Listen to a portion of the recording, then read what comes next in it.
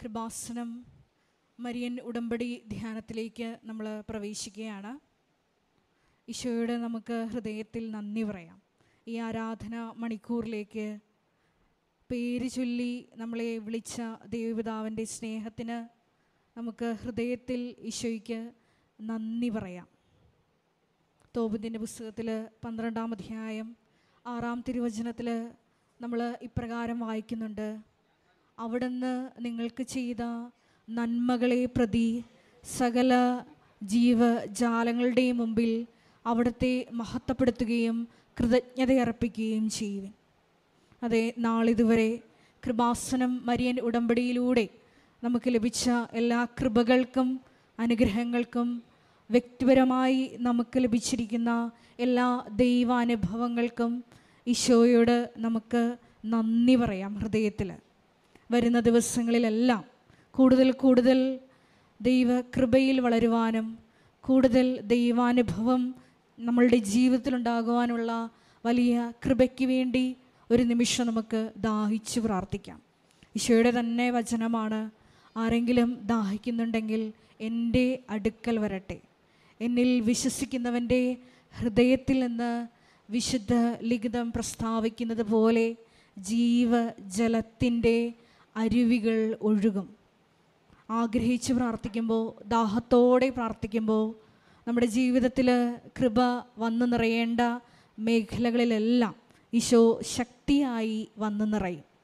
ഈ ധ്യാനം നയിക്കാൻ പോകുന്ന ബഹുമാനപ്പെട്ട VP ജോസഫ് അച്ഛനെ നമുക്ക് ദൈവപിതാവിൻ്റെ കരങ്ങളിൽ സമർപ്പിച്ച് പ്രത്യേകമായിട്ട് ഒരു നിമിഷം പ്രാർത്ഥിക്കാം. മരിയൻ ഉടമ്പടിയെടുത്ത് പോയിട്ടുള്ള എല്ലാ മക്കളുടെയും ജീവിതത്തെ വിശുദ്ധീകരിക്കാനും ശക്തീകരിക്കാനും ആവശ്യമായിട്ടുള്ള തിരുവചനങ്ങൾ അച്ഛൻ്റെ അധരങ്ങളിലൂടെ പ്രദാനം ചെയ്യപ്പെടുവാനും അത് കേൾക്കുന്ന നമ്മളിൽ ആന്തരികമായ വലിയ ചലനങ്ങൾ ഉണ്ടാകുവാനും ഒരു പുതിയ സൃഷ്ടിയായി നമ്മളെ തന്നെ രൂപാന്തരപ്പെടുത്തുവാനുമുള്ള വലിയ കൃപയ്ക്ക് വേണ്ടി ഒരു നിമിഷം നമുക്ക് മൗനമായിട്ട് പ്രാർത്ഥിക്കാം. ഒപ്പം തന്നെ ഈ ധ്യാനത്തിൻ്റെ എല്ലാ ഭൗതിക സാഹചര്യങ്ങളെയും ഈ അൾത്താരയിൽ സമർപ്പിച്ച് നമുക്കൊരു നിമിഷം പ്രാർത്ഥിക്കാം. ഗാന ശുശ്രൂഷയിലായിരിക്കുന്ന സഹോദരങ്ങൾ, മധ്യസ്ഥ പ്രാർത്ഥനയിലായിരിക്കുന്ന സഹോദരങ്ങൾ, മീഡിയയിലായിരിക്കുന്ന സഹോദരങ്ങൾ, ക്യാമറ കൈകാര്യം ചെയ്യുന്ന സഹോദരങ്ങൾ, ഈ ദിവസം ഇന്ന് പ്രത്യേകമായിട്ട് വിവിധ ശുശ്രൂഷകളുമായി ബന്ധപ്പെട്ട് ഈ ആലയത്തിലായിരിക്കുന്ന ഓരോ മക്കളെയും ഈ അൾത്താരയിൽ നമുക്ക് ഒരു നിമിഷം സമർപ്പിച്ച് പ്രാർത്ഥിക്കാം. ഒരിക്കൽ കൂടി നാളിതുവരെ കൃപാസനത്തിൽ വന്നും അതുപോലെ തന്നെ ഓൺലൈനായും ഉടമ്പടിയെടുത്ത് പ്രാർത്ഥിച്ചുകൊണ്ടിരിക്കുന്ന ഓരോ മക്കളെയും ഈ അൾത്താരയിൽ സമർപ്പിച്ചുകൊണ്ട് എല്ലാ മക്കളെയും കുടുംബങ്ങളെയും സ്ഥാപനങ്ങളെയും പ്രത്യക്ഷീകരണത്തിൻ്റെ സാക്ഷികളാക്കി ഉയർത്തണമേ എന്ന് പ്രാർത്ഥിച്ചുകൊണ്ട് ദിവ്യകാരുണ്യനാഥനെ ഈ അൾത്താരയിലേക്കും നമ്മുടെ കുടുംബത്തിലേക്കും ഹൃദയത്തിലേക്കും ഓരോ ജീവിത സാഹചര്യങ്ങളിലേക്കും വരവേറ്റുകൊണ്ട് നമുക്ക് ഇരുകരങ്ങളും ഉയർത്തി ശക്തമായി സ്തുതിക്കാം. ഹല്ലേലൂയ, യേശുവേ ആരാധന. ഹല്ലേലൂയ, ഹല്ലേലൂയ. യേശുവേ, പരിശുദ്ധ അമ്മയുടെ പ്രത്യക്ഷീകരണം നടന്ന ഈ അൾത്താരയ്ക്ക് ചുറ്റുമായിരിക്കുന്ന ഞങ്ങൾ ഓരോരുത്തരെയും ദൈവപിതാവിൻ്റെ കരങ്ങളിൽ സമർപ്പിച്ച് പ്രാർത്ഥിക്കുന്നു. യേശുവേ, ഞങ്ങളെ അധികമായ അഭിഷേകത്താൽ അധികമായ ശക്തിയാൽ അഭിഷേകം ചെയ്യണമേ. ഹല്ലേലൂയ, ഹല്ലേലൂയ. മഹത്വം, മഹത്വം. ആരാധന, ആരാധന. ഹല്ലേലൂയ. യേശുവേ നന്ദി. ഗായക സംഘത്തോട് ചേർന്ന് ദൈവസ്നേഹത്തോടെ പാടി പ്രാർത്ഥിക്കാം.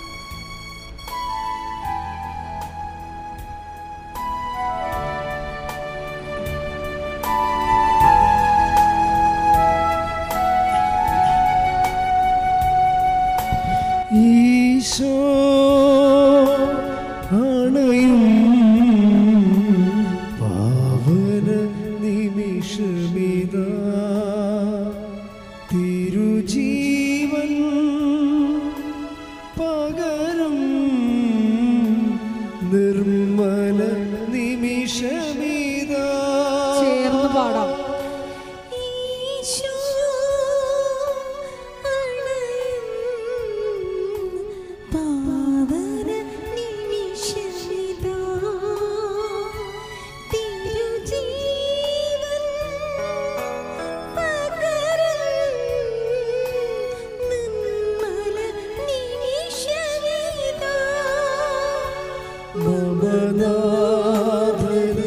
സ്തുതി പാടിട മനവീണകൾ വീട്ടിപ്പാടിട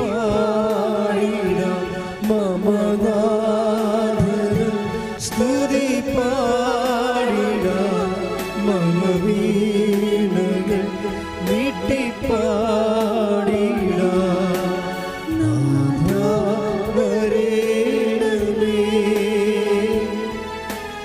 എന്നിൽ നിറയണമേ.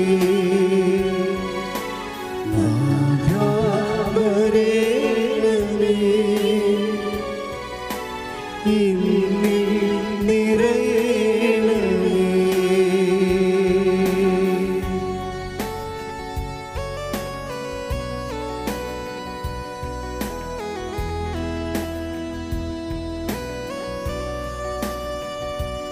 പരിശുദ്ധ പരമ ദിവ്യകാരുണ്യത്തിന് നേരവും ആരാധനയും സ്തുതിയും പുകഴ്ചയും ഉണ്ടായിരിക്കട്ടെ. പരിശുദ്ധ പരമ ദിവ്യകാരുണ്യത്തിന് നേരവും ആരാധനയും സ്തുതിയും പുകഴ്ചയും ഉണ്ടായിരിക്കട്ടെ. പരിശുദ്ധ പരമ ദിവ്യകാരുണ്യത്തിന് നേരവും ആരാധനയും സ്തുതിയും പുകഴ്ചയും ഉണ്ടായിരിക്കട്ടെ. ജീവിത ദുഃഖങ്ങൾ തിരു കൈകളിലേക്കിടുന്നു.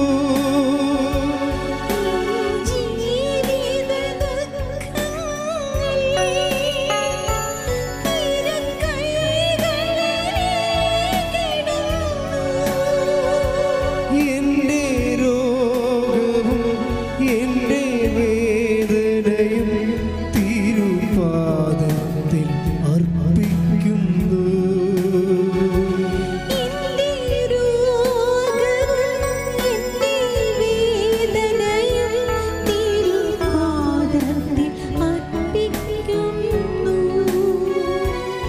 കരങ്ങൾ ഈശോയിലോട്ട് നീട്ടി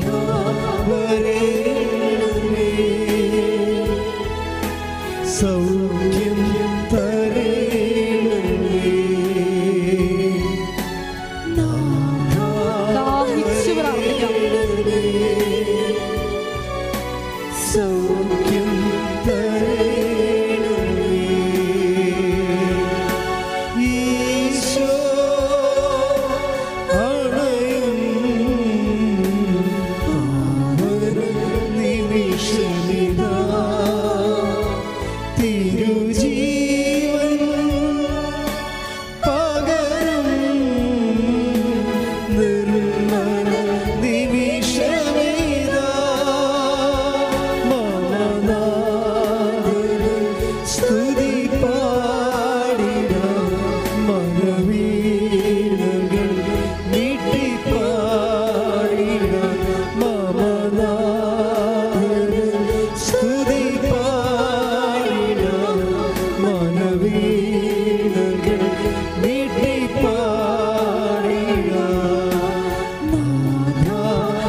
നാഥവരേണമേ എന്നിൽ നിറയണമേ.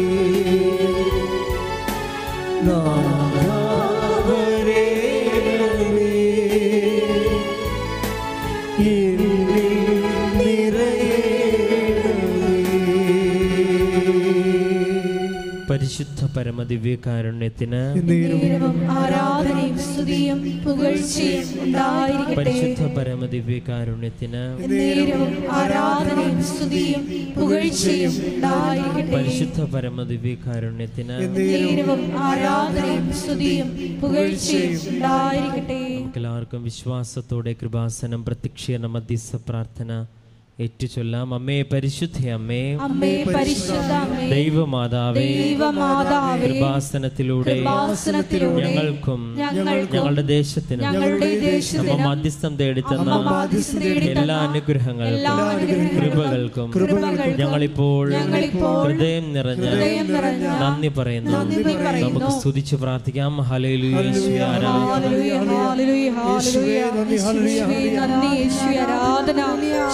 ഇതുവരെ ഞങ്ങൾക്ക് ലഭിച്ച എല്ലാ കൃപകൾക്കും അനുഗ്രഹങ്ങൾക്കും നന്ദി പറയുന്നു.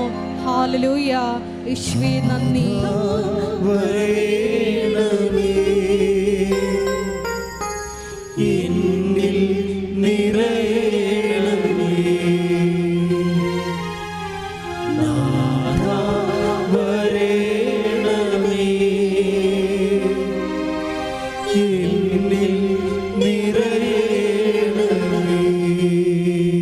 പരിശുദ്ധ പരമദിവ്യകാരുണ്യത്തിന് നേരവും ആരാധനയും സ്തുതിയും പുകഴ്ചയും ഉണ്ടായിരിക്കട്ടെ. പരിശുദ്ധ പരമദിവ്യകാരുണ്യത്തിന് നേരവും ആരാധനയും സ്തുതിയും പുകഴ്ചയും ഉണ്ടായിരിക്കട്ടെ. പരിശുദ്ധ പരമദിവ്യകാരുണ്യത്തിന് നേരവും ആരാധനയും സ്തുതിയും പുകഴ്ചയും ഉണ്ടായിരിക്കട്ടെ. അമ്മേ പരിശുദ്ധ അമ്മേ, അമ്മേ പരിശുദ്ധ അമ്മേ, ദൈവമാതാവേ, ദൈവമാതാവേ, 2004 ഡിസംബർ 7-ാം തീയതി ഉച്ച കഴിഞ്ഞ് 2:30 കൃപാസനത്തിൽ സംഭവിച്ച അമ്മയുടെ പ്രത്യക്ഷപ്പെടലിനെ കുറിച്ച് തിരുസഭയ്ക്ക് സമർപ്പിച്ചിരിക്കുന്ന പഠനരേഖകളുടെ വസ്തുനിഷ്ഠവും ദൈവശാസ്ത്ര വിധിപ്രകാരമുള്ളതുമായ അന്വേഷണ പഠനങ്ങൾ നടത്തി ആ പ്രത്യക്ഷപ്പെടലിലൂടെ പ്രകടമായ ദൈവമാതാവിന്റെ പ്രത്യേക കരുതലും സംരക്ഷണവും വെളിപ്പെടുത്തുന്ന പീഡിതരുടെ ആശ്വാസവും പ്രവാചകന്മാരുടെ രാജ്ഞിയും വാഗ്ദാനത്തിന്റെ പേടകവും പ്രപഞ്ചപ്രകൃതിയുടെ മാതാവുമായ പരിശുദ്ധ അമ്മയുടെ ഭക്തി തിരുസഭയിൽ കൂടുതൽ പ്രചരിച്ച് ജീവിതത്തിന്റെ ദുരിത അവസ്ഥകളിൽ അകപ്പെട്ട് കഴിയുന്ന അനേകായിരം മക്കൾക്ക് ദൈവത്തിന്റെ സാന്നിധ്യവും സന്ധിപ്പും കൂടുതൽ അനുഭവിക്കുക ആത്മീയ വിശുദ്ധി ദൈവശക്തിയും കൈവരിക്കുവാൻ ഞങ്ങളുടെ കുടുംബങ്ങളെ ഇടയാക്കണമേ. നമുക്ക് സ്തുതിച്ച് പ്രാർത്ഥിക്കാം. ഹല്ലേലൂയ, യേശുവേ ആരാധന. കർത്താവേ, അങ്ങയുടെ മഹത്വം ദർശിക്കുവാൻ ഹല്ലേലൂയ, യേശുവേ ആരാധന. കർത്താവേ, നാമത്തിന്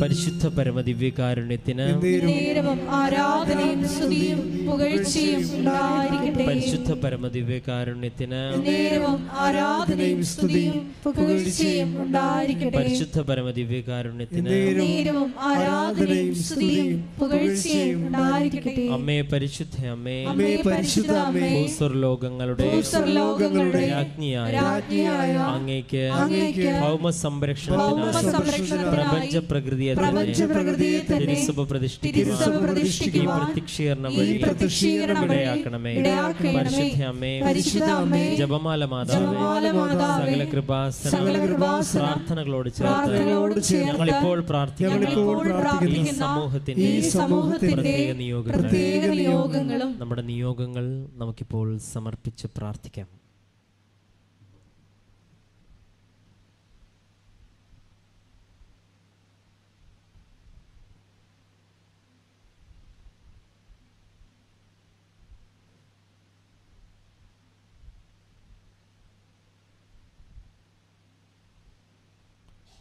അമ്മയുടെ പ്രത്യക്ഷീകരണത്തിന്റെ ഈ അനുഗ്രഹവേള ഞങ്ങൾക്ക് സാധിച്ചു തരുവാൻ കനിയണമേ. ആമേൻ. നമുക്ക് സ്തുതിച്ച് പ്രാർത്ഥിക്കാം. ഹല്ലേലൂയ.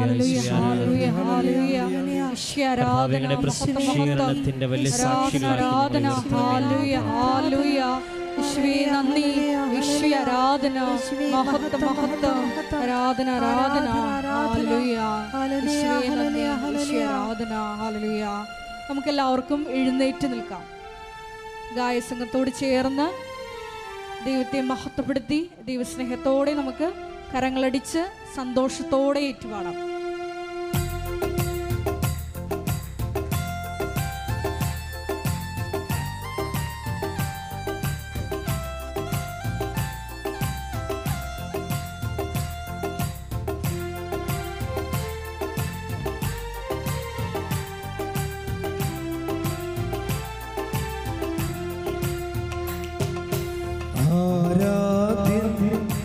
യേശുപരാ വണങ്ങുന്നു ഞാൻ പ്രിയനേ. ആരാധ്യൻ യേശുപരാ വണങ്ങുന്നു ഞാൻ പ്രിയനേ. തേജസ്സേഴും നിൻ മുഖവിൽ ഹൃദയത്തിനാനന്ദമേ.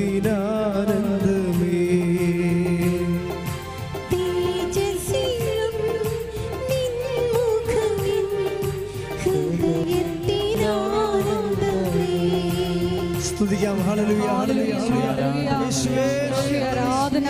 ഒരിക്കൽ കൂടി ഈ ധ്യാനം നയിക്കുന്ന ബഹുമാനപ്പെട്ട വിപി ജോസഫച്ചനെ പിതാവിന്റെ കരങ്ങളിൽ പ്രത്യേകമായിട്ട് സമർപ്പിച്ച് പ്രാർത്ഥിക്കാം. ഈശോയെ ഞങ്ങൾക്ക് വചനം നൽകണമേ എന്ന് പ്രാർത്ഥിക്കുന്നു.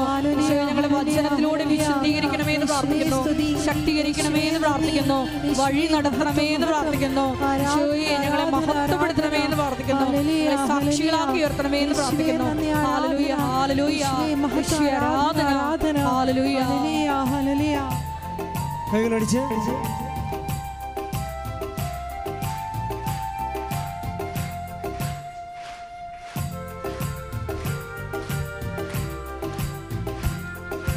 നിൻ കൈകൾ എൻ കണ്ണുനീർ തുടയ്ക്കുന്നതറിയുന്നു ഞാൻ.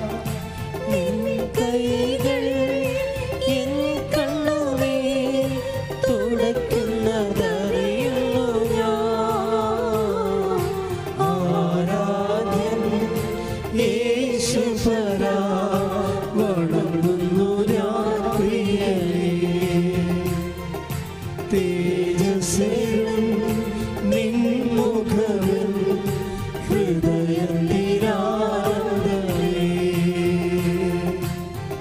സ്തുതിച്ച് പ്രാർത്ഥിക്കാം. ഹല്ലേലൂയ, ഹല്ലേലൂയ, ഹല്ലേലൂയ. ഈശോയെ ഈ ധ്യാനം ഷക്കീന ടെലിവിഷനിലൂടെയും ഷാലോം ടെലിവിഷനിലൂടെയും കൃപാസനത്തിന്റെ ഫേസ്ബുക്ക് യൂട്യൂബ് ചാനലിലൂടെ വിവിധ സമയങ്ങളിൽ പങ്കെടുത്ത് പ്രാർത്ഥിക്കുവാൻ പോകുന്ന മുഴുവൻ മക്കളെയും ഈ അൾത്താരയിൽ സമർപ്പിച്ച് പ്രാർത്ഥിക്കുന്നു. അവരുടെ വിവിധങ്ങളായ ജീവിത നിയോഗങ്ങളെ ഈശോയെ ഏറ്റെടുക്കണമേ എന്ന് പ്രാർത്ഥിക്കുന്നു. ആ മക്കളെ ഈശോയെ പ്രത്യക്ഷീകരണത്തിന്റെ സ്ഥിരം സാക്ഷികളാക്കി ഉയർത്തണമേ എന്ന് പ്രാർത്ഥിക്കുന്നു. ഹല്ലേലൂയ, ഹല്ലേലൂയ, മഹത്വം, മഹത്വം, ആരാധന, ആരാധന, ഹല്ലേലൂയ. യേശുവേ നന്ദി. സന്നിധിയിൽ വസിച്ചോട്ടെ, പാദങ്ങൾ ചുംബിച്ചോട്ടെ. സന്നിധിയിൽ വസിച്ചോട്ടെ, പാദങ്ങൾ ചുംബിച്ചോട്ടെ. ആരാധ്യൻ യേശുപരാ വണങ്ങുന്നു ഞാൻ പ്രിയനേ. തേജസ്സേഴും നിൻ മുഖവിൽ ഹൃദയത്തിനാനന്ദമേ. സ്തുതിക്കാം. ഹല്ലേലൂയ ഹല്ലേലൂയ ഹല്ലേലൂയ. ഈശോയെ കൃപാസനത്തിന്റെ വിവിധ ശുശ്രൂഷ മേഖലകളെ ഈ സമയം ആരാധനയോട് ചേർത്ത് ഞങ്ങൾ സമർപ്പിച്ചു പ്രാർത്ഥിക്കുന്നു. കൃപാസനത്തിന്റെ സാമൂഹിക, സാംസ്കാരിക, ആത്മീയ മേഖലകളെയും ഒപ്പം തന്നെ കൃപാസനത്തിന്റെ എല്ലാ നിർമ്മാണ പ്രവർത്തനങ്ങളെയും അടുത്താറിയെ സമർപ്പിച്ചു പ്രാർത്ഥിക്കുന്നു. ഈശോയെ ലോകത്തിൽ കൊടുക്കുവാനുള്ള ഞങ്ങളുടെ വിവിധങ്ങളായ പരിശ്രമങ്ങളെല്ലാം ഈശോയെ ദൈവപിതാവിന്റെ വലിയ കയ്യൊപ്പുണ്ടാകുവാനും എല്ലാം വിജയത്തിലെത്തിക്കുവാനുള്ള വലിയ കൃപ ഈശോയെ ഞങ്ങളുടെ സ്ഥാപക ഡയറക്ടറും ഞങ്ങളുടെ കൂടെ പ്രവർത്തിക്കുന്ന എല്ലാ പ്രവർത്തകർക്കും നൽകണമേ എന്ന് പ്രാർത്ഥിക്കുന്നു. ഹല്ലേലൂയ ഹല്ലേലൂയ. ഈശോയെ ആരാധന, മഹത്വം മഹത്വം, ആരാധന ആരാധന. ഹല്ലേലൂയ. ഈശോയെ നന്ദി. മാധുര്യമാ നിൻ മൊഴികൾ തണുപ്പിക്കും എൻ ഹൃദയം.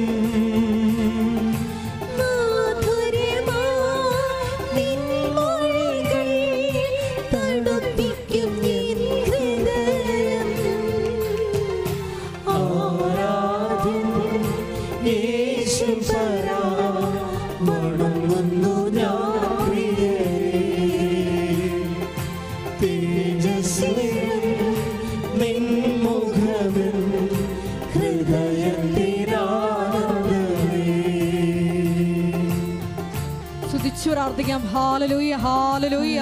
മഹത്വം മഹത്വം. ഈശോയെ ആരാധനയിൽ പങ്കെടുത്ത് പ്രാർത്ഥിക്കുന്ന വിവിധ ജീവിത ദുരിതങ്ങളിലൂടെ കടന്നു പോകുന്ന എല്ലാ മക്കളെയും, വേറെ പ്രത്യേകമായിട്ട് രോഗികളായിട്ടുള്ള മക്കളെയും, ജോലിയില്ലാതെ വിഷമിക്കുന്ന മക്കളെയും, വിവാഹപ്രായം കഴിഞ്ഞിട്ടും വിവാഹം നടക്കാത്ത മക്കളെയും, ഈശോയെ കുഞ്ഞുങ്ങളില്ലാത്ത ദമ്പതികളെയും, ഈശോയെ വിവിധ തരത്തിലുള്ള ജീവിത തടസ്സങ്ങളിലൂടെ കടന്നു പോകുന്ന മക്കളെയും, പരീക്ഷയ്ക്കായി ഒരുങ്ങിക്കൊണ്ടിരിക്കുന്ന കുഞ്ഞുങ്ങളെയും എല്ലാം ഞങ്ങൾ ഈ അൾത്താരയിൽ സമർപ്പിച്ച് പ്രാർത്ഥിക്കുന്നു. കുടുംബ സമാധാനമില്ലാത്ത എല്ലാ മക്കളെയും അൾത്താരയിൽ സമർപ്പിച്ച് പ്രാർത്ഥിക്കുന്നു. ഡ്രഗ്സ് അഡിക്ഷനുള്ള മക്കളെ സമർപ്പിച്ച് പ്രാർത്ഥിക്കുന്നു. പ്രണയ ബന്ധങ്ങളിൽ അകപ്പെട്ട് ജീവിതം തകർന്നിരിക്കുന്ന മക്കളെ സമർപ്പിക്കുന്നു. എല്ലാ മേഖലകളിലും ഈശോയെ ആരാധനയുടെ യോഗ്യതയാൽ ഈശോയെ അവരെ ശക്തിയായി ഈശോയെ അവരിലേക്ക് നിറഞ്ഞ് അവരെ സാക്ഷികളാക്കി ഉയർത്തണമേ. ഹല്ലേലൂയ ഹല്ലേലൂയ. മഹത്വം മഹത്വം. ആശ്ലേഷം പകരുന്നു ബലം എന്നിൽ.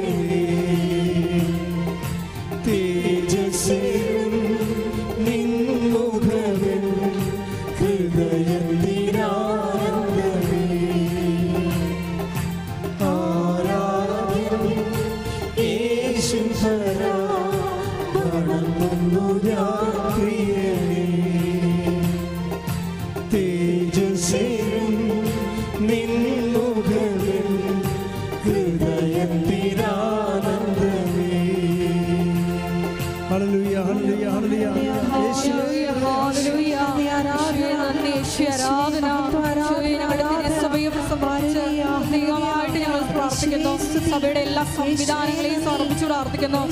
ആലപ്പുഴ രൂപതയെ സമർപ്പിച്ചു പ്രാർത്ഥിക്കുന്നു. ആലപ്പുഴ രൂപതയിലെ എല്ലാ വൈദികരെയും സമർപ്പിച്ചു പ്രാർത്ഥിക്കുന്നു. ഹല്ലേലൂയ ഹല്ലേലൂയ. ആരാധന മഹത്വം മഹത്വം. ആരാധന ആരാധന. ഹല്ലേലൂയ ഹല്ലേലൂയ. ആരാധന ഹല്ലേലൂയ. മഹത്വം മഹത്വം. ആരാധന ആരാധന. ഹല്ലേലൂയ ഹല്ലേലൂയ.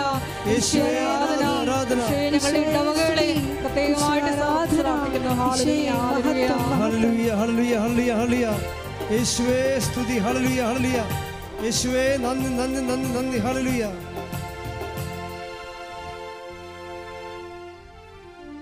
Praise the Lord. Praise the Lord. പരിശുദ്ധ പരമദിവ്യകാരുണ്യത്തിന് ആരാധനയും സ്തുതിയും പുകഴ്ചയും ഉണ്ടായിരിക്കട്ടെ. പരിശുദ്ധ പരമദിവ്യകാരുണ്യത്തിന് ആരാധനയും സ്തുതിയും പുകഴ്ചയും ഉണ്ടായിരിക്കട്ടെ. പരിശുദ്ധ പരമദിവ്യകാരുണ്യത്തിന് ആരാധനയും സ്തുതിയും പുകഴ്ചയും ഉണ്ടായിരിക്കട്ടെ. സ്തുതിക്കട്ടെ. ഹല്ലേലൂയ ഹല്ലേലൂയ ഹല്ലേലൂയ ഹല്ലേലൂയ. മഹത്വം മഹത്വം. ആരാധന ആരാധന. ഹല്ലേലൂയ ആരാധന. ഹല്ലേലൂയ ഹല്ലേലൂയ. ആരാധന. വചനം ശ്രവിക്കുവാൻ ഞങ്ങളുടെ അന്തരംഗങ്ങളെ ഒരുക്കണമേ എന്ന് പ്രാർത്ഥിക്കുന്നു. ആരാധന. യേശുവേ, ഞങ്ങളുടെ ആന്തരിക കർണപുടങ്ങളെ അഭിഷേകം ചെയ്യണമേ എന്ന് പ്രാർത്ഥിക്കുന്നു. ഹല്ലേലൂയ, ഹല്ലേലൂയ. യേശുവേ, ആരാധന. ഹല്ലേലൂയ, മഹത്വം, മഹത്വം. ആരാധന, ആരാധന. ഹല്ലേലൂയ, ഹല്ലേലൂയ. യേശുവിനെ കൂടി ധ്യാനം നയിക്കുന്ന ബഹുമാനപ്പെട്ട വി ജോസഫ് അച്ഛനെ ഞങ്ങൾ പ്രത്യേകമായി അൾത്താരയിൽ സമർപ്പിച്ച് പ്രാർത്ഥിക്കുന്നു. ദൈവമാതാവിന്റെ മധ്യസ്ഥയിൽ പ്രാർത്ഥിക്കുന്നു. ഹല്ലേലൂയ, ഹല്ലേലൂയ. മഹത്വം, മഹത്വം. ഇരിക്കുക.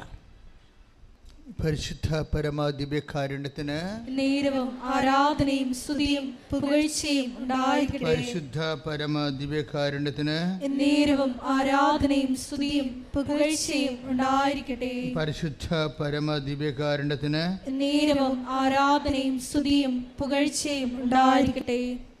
പ്രിയപ്പെട്ടവരെ, ഉടമ്പടി യുടെ ദൈവാനുഭവങ്ങളുടെ അപ്ഡേഷൻസ് എന്നുവെച്ചാൽ ഓരോ മനുഷ്യൻ്റെ അനുഭവത്തിലൂടെ ഉടമ്പടി പുതിയ പുതിയ സാധ്യതകളുമായി നമ്മുടെ മുമ്പിൽ പ്രത്യാശ സൃഷ്ടിക്കുകയാണ്. ഓരോ സാക്ഷ്യങ്ങൾ കേൾക്കുമ്പോൾ ഉടമ്പടിയുടെ പുതിയ സാധ്യതകൾ, അത് കാരണം എനിക്ക് ഉടമ്പടി സാക്ഷ്യം കേൾക്കുമ്പോൾ ഞാൻ വളരെ ശ്രദ്ധിക്കും. ഞാനിവിടെയാണ് നിന്ന് ജനങ്ങളുടെ കാര്യം ചെയ്യുമ്പോഴും എൻ്റെ ഒരു ചെവി ഈ സാക്ഷ്യത്തിലായിരിക്കും. എന്താ കാര്യം വെച്ച് കഴിഞ്ഞാൽ ആ സാക്ഷ്യങ്ങളെല്ലാം ഈ മാസമോ അല്ലെങ്കിൽ അടുത്ത 2 മാസങ്ങൾക്കുള്ളിൽ ദൈവം ഉടമ്പടി ചെയ്ത് ദൈവമായിട്ട് ഉടമ്പടിയിൽ ജീവിക്കുന്ന മനുഷ്യരുടെ ദൈവം ഈ ജീവിതത്തിൻ്റെ വിഷയങ്ങളെ അഭിമുഖീകരിക്കാൻ പുതിയ പുതിയ പദ്ധതികൾ ദൈവം നമുക്ക് അനുഭവവേദ്യമാക്കുന്നത് ഭയങ്കര ആവേശം നൽകുന്നുണ്ട് ഉടമ്പടി. ഞാൻ എന്താ ഇങ്ങനെ പറയാൻ കാരണം വെച്ച് കഴിഞ്ഞാൽ ഈ ദിവസങ്ങൾ കേട്ട ഒരു ഉടമ്പടിയിൽ അർച്ചന ജിമ്മി പാല ഒരു കുറേ അധികം കാര്യങ്ങൾ ഉടമ്പടി പറയുന്നുണ്ട്. ഇവരുടെ ഒരു സിറ്റുവേഷൻ, അർച്ചന ജിമ്മിയുടെ ലൈഫ് സിറ്റുവേഷൻ എന്ന് പറയുന്നത് ഹസ്ബൻഡ് പെട്ടെന്ന് മരിച്ചു പോകും. നമ്മൾ ഇത്രയും എൻ്റെ ശബ്ദം നിങ്ങൾ കേൾക്കുന്നു, എന്നെ നിങ്ങൾ കാണുന്നു, നിങ്ങൾ പരസ്പരം കാണുന്നു അല്ലേ, വെളിച്ചമുണ്ട്, ഇവിടെ ശബ്ദമുണ്ട്, അനക്കമുണ്ട്, ചലനമുണ്ട്, ഇതെല്ലാം ഉള്ള കുടുംബം പെട്ടെന്ന് ഹസ്ബൻഡ് മരിച്ചു പോകുമ്പോഴൊന്ന് ചിന്തിച്ച് നോക്കിയേ, മൊത്തം ബ്ലാക്ക് ഔട്ടായി, ശബ്ദമില്ല, വെളിച്ചമില്ല, ജീവിതമില്ല, മരവിച്ചു പോയി. ഒരു വീട്ടമ്മയെ സംബന്ധിച്ചിടത്തോളം ഈ ഒരു സിറ്റുവേഷൻസ് അഭിമുഖീകരിക്കാന്ന് വെച്ച് കഴിഞ്ഞാൽ നമുക്ക് കണ്ട് ഇമാജിനാണ്. അപ്പം ഞാനിത് ഇവർ സാക്ഷ്യം പറയുമ്പോൾ ഞാൻ ശ്രദ്ധിക്കുന്നുണ്ട് ഇവരെങ്ങനെയാണ് ഈ സിറ്റുവേഷൻസ് അഭിമുഖീകരിക്കാൻ പോകുന്നത്. ഇതിന് ഉടമ്പടിക്ക് ഇതിൻ്റെ അകത്തുള്ള റോൾ എന്താണെന്ന് ഞാൻ ശ്രദ്ധിക്കുന്നുണ്ട്. അപ്പോൾ ഹസ്ബൻഡ് മരിച്ചതോടുകൂടി ഇവർ പെട്ടെന്ന് ഇങ്ങനെ ഒരു വലിയ തകർച്ചയിലേക്ക് വരും. തരാൻ കാരണം വെച്ച് കഴിഞ്ഞാൽ 2 മക്കളുണ്ട്, 2 3 തോന്നുന്നു. മക്കൾ പഠനത്തിലാണ്, ആരും ഉയർന്ന ക്ലാസ്സിലേക്ക് എഡ്യൂക്കേഷനിലേക്ക് എത്തിയിട്ടില്ല. ഏറ്റവും വലിയ കുഴപ്പം കോവിഡ് കാലമാണ്. അതാണ് ഒരു പ്രതിസന്ധി. മരണം, കുടുംബനാഥൻ്റെ മരണം. രണ്ടാമത്തേത് കോവിഡിൻ്റെ കാലം, വരുമാനമില്ല, ആരുടെയും പൈസ ആർക്കും കൊടുക്കാത്തൊരു കാലമാണ്. അങ്ങനൊരു കാലം നമ്മൾ കണ്ടതല്ലേ, ആരുടെയും കാശ് ആർക്കും കൊടുക്കാത്ത കാലമാണ്. കാര്യം ഈ കോവിഡ് എന്തുമാത്രം നീളുവന്നോ, എത്ര കാലം പണിയില്ലാണ്ട് വരുമെന്നോ, പട്ടിണി എത്ര കാലം നീളുവന്നോ ഒന്നും അറിയത്തില്ല. ഭയങ്കര അനിശ്ചിതത്വം പറഞ്ഞൊരു കാലത്ത് ആൾക്കാരെല്ലാവരും ഇങ്ങനെ മറ്റുള്ളവരുടെ കാര്യങ്ങൾ അന്വേഷിക്കാതെ സ്വന്തം നിലനിൽപ്പ് മാത്രം നോക്കിയിരുന്നൊരു കാലമാണ് കോവിഡ് കാലം. പ്രളയം കഴിഞ്ഞ് നമ്മൾ പെട്ടെന്ന് കോവിഡിലേക്ക് സെറ്റ് ചെയ്തപ്പോൾ മനുഷ്യൻ വല്ലാത്ത രീതിയിൽ റിസർവ്ഡായിപ്പോയി. അപ്പോൾ സെൽഫ് റിസർവേഷൻ്റെ ഒരു കാലമാണ്. നമ്മുടെ കാര്യം മാത്രം, നമ്മൾ നിലനിൽക്കുക എന്നുള്ള ഒരു ഒറ്റ കാര്യം മാത്രമാണ്. അതിനിടക്കാണ് കുടുംബനാഥൻ കൈവിട്ട് പോണത്. ഇപ്പം 2 ക്യാപിറ്റൽ ഇതിനിടക്ക് കോവിഡ് 3ആയി. 4മത്തെ ഇവരനുഭവിക്കുന്ന പ്രശ്നമെന്ന് പറയണത് ഇതെല്ലാം ഒരാൾ, ഈ ഭാര്യ എന്ന് പറയുന്ന അമ്മയെന്ന് പറഞ്ഞ ഒരാളാണ് ഇതെല്ലാം അഭിമുഖീകരിക്കേണ്ടത്. 4മത്തെ പ്രശ്നം എന്ന് പറയണത് അവർ ഫേസ് ചെയ്ത 4മത്തെ കാരണം അവർക്ക് ഇങ്ങനെ റിയൽ എസ്റ്റേറ്റ് സ്ഥലം വാങ്ങിച്ചിട്ട് വീട് വെച്ച് കൊടുക്കുന്ന ബിസിനസ്സാണുള്ളത്. അപ്പോൾ പലർക്കും പല സ്ഥലങ്ങളും വിൽക്കാൻ പറ്റണില്ല. അഡ്വാൻസ് കൊടുത്തു, പക്ഷേ സ്ഥലം എടുക്കാൻ പറ്റണില്ല. വീട് കുറച്ച് പണിയായി, പണിയാൻ പറ്റണില്ല, അത് കൊടുക്കാൻ പറ്റണില്ല നോക്കിയേ. അപ്പം കടങ്ങൾ 3 കോടിയോ മറ്റേയായി. ഒരു ചേടത്തിയും 3 കോടി കടവും കോവിഡും 3 മക്കളും നമുക്ക് മിണ്ടാനോ പറയാനോ ചോദിക്കാനോ അന്വേഷിക്കാനോ ഒരു മറു ഉത്തരം മേടിക്കാനോ പറ്റാത്തൊരവസ്ഥയിൽ നമ്മുടെ ജീവിതവും നമ്മളും മാത്രം ബാക്കിയായി അവശേഷിക്കുന്ന ഒരു വിഷയമാണ്. ഇവരെങ്ങനെയാണ് ഉടമ്പടി സേവ് ചെയ്യണമെന്ന് നോക്കണം. നിങ്ങൾക്കറിയാമല്ലോ, ഈ ഒരു സിറ്റുവേഷനിൽ ഉടമ്പടി എന്താ ചെയ്യണത്? ഉടമ്പടി ഒരു ബൈലാറ്ററൽ എഗ്രിമെൻ്റാണ്. അവിടെയാണ് ഉടമ്പടിയുടെ ഒരു പ്രത്യേകത വരുന്നത്. അപ്പോൾ ഈ സിറ്റുവേഷൻ ബേസ്ഡാണ് നമ്മൾ കവനൻ്റ് വാല്യുവേറ്റ് ചെയ്യാൻ. ഒരു മനുഷ്യൻ്റെ ജീവിത അവസ്ഥകളെ ബേസ് ചെയ്തുകൊണ്ട് വേണം. നിങ്ങളുടെ ശക്തി പോകുന്നു, നിങ്ങളുടെ സ്വാധീനങ്ങൾ പോകുന്നു, അവലംബങ്ങൾ പോകുന്നു, നിങ്ങൾ അനിശ്ചിതത്തിലാകുന്നു. ഇങ്ങനെ ഒരു സീറോ റെഡ്യൂസിങ് വരുമ്പോൾ എങ്ങനെയാണ് ഉടമ്പടി നിങ്ങളെ ഇവിടെ നിലനിർത്തുന്നത്? അതിൻ്റെ കാരണം എന്താണ്? അതൊരു ബൈലാറ്ററൽ, വേറെ ഒരു വ്യക്തിയെ നിങ്ങളെക്കാളും അമാനുഷികമായൊരു ശക്തിയെ നിങ്ങളുമായിട്ട് ലിങ്ക് ചെയ്യണം ഉടമ്പടി ചെയ്യണത്. അത് ബൈലാറ്ററൽ എഗ്രിമെൻ്റാണ്. നമ്മുടെ പ്രാർത്ഥന പോലെ അല്ലത്. നമ്മൾ പ്രാർത്ഥിക്കുന്ന ഓരോരുത്തരും പ്രാർത്ഥിക്കുമല്ലോ, ഇതല്ല. ബൈബിൾ മുന്നോട്ട് വെക്കുന്ന ഒരു പദ്ധതി എന്ന് പറയുന്നത് വല്ലാത്ത പദ്ധതിയാണ്. അതൊരു പ്രാർത്ഥനയല്ല, ഒരു അഭൗമവും അലൗകികവുമായിട്ടുള്ള ദൈവികമായ ഒരു വ്യക്തിത്വത്തെ നിങ്ങളുടെ ഈ മാനുഷിക അവസ്ഥകളുമായിട്ട് ലിങ്ക് ചെയ്യും. ഉടനെ ബൈലാറ്ററൽ എഗ്രിമെൻ്റ് ഉഭയകക്ഷി ആയിട്ടുള്ള എഗ്രിമെൻ്റാണ്. ഇതോടുകൂടി, ഈ എഗ്രിമെൻറ്റോടുകൂടി നമ്മൾ ഫ്രീ ആണ്. ഈ അലൗകികമായ ദൈവിക വ്യക്തിത്വത്തിൽ നിന്ന് നമ്മളോട് ആവശ്യപ്പെടുന്ന ഇത്രയേ ഉള്ളൂ, വിശുദ്ധി പാലിക്കണം. കാരണം എന്താണ്? ഞാൻ വിശുദ്ധനാണ്. അതാണ് എബ്രഹാത്തിനോട് പറഞ്ഞത്, അതാണ് മോസസിനോട് പറഞ്ഞത്, അതാണ് വിശുദ്ധി പ്രധാനപ്പെട്ട വിഷയമാണിത്. അപ്പോൾ അങ്ങനെ വരുമ്പോൾ നീ ജീവിത വിശുദ്ധി പാലിക്കണം. അതാണ് ഫസ്റ്റ് കമാൻഡ്മെൻറ്റ്. പിന്നെ എന്നെപ്പോലെ സ്നേഹം കാണിക്കണം. അതാണ് ഈശോ പറയണത്. ഒരു പുതിയ ഉടമ്പടി ഞാൻ നിങ്ങൾക്ക് തരുന്നു, ഞാൻ നിങ്ങളെ സ്നേഹിച്ചതുപോലെ നിങ്ങളും പരസ്പരം സ്നേഹിക്കണം. ശ്രദ്ധിക്കട്ടെ. ഹല്ലേലൂയ, ഹല്ലേലൂയ, ഹല്ലേലൂയ, ഹല്ലേലൂയ. യേശുവേ ഹല്ലേലൂയ, ഹല്ലേലൂയ, ഹല്ലേലൂയ, ഹല്ലേലൂയ. യേശുവേ നന്ദി, ഹല്ലേലൂയ, ഹല്ലേലൂയ. യേശുവേ സ്തുതി, ഹല്ലേലൂയ. യേശുവേ മഹത്വം, മഹത്വം, വാ വാ യേശുനാഥ സ്നേഹരാജാ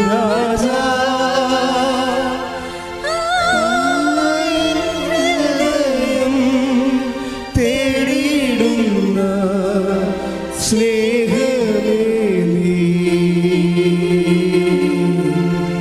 വാ വാ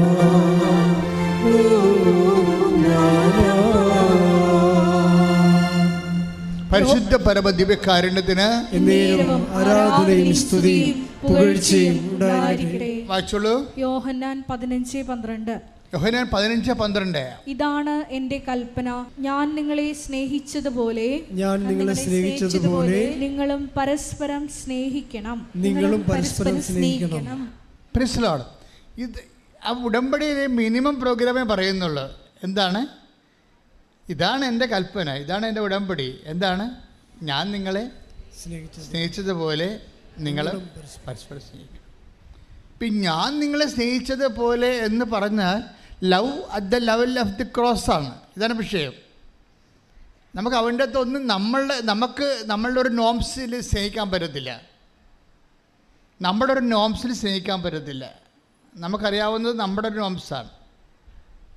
കണ്ണിന് പകരം കണ്ണ്, പല്ലിന് പകരം പല്ലെന്ന് പറഞ്ഞാൽ നമ്മളെ സഹായിച്ചൊക്കെ പറഞ്ഞ് പോരാ.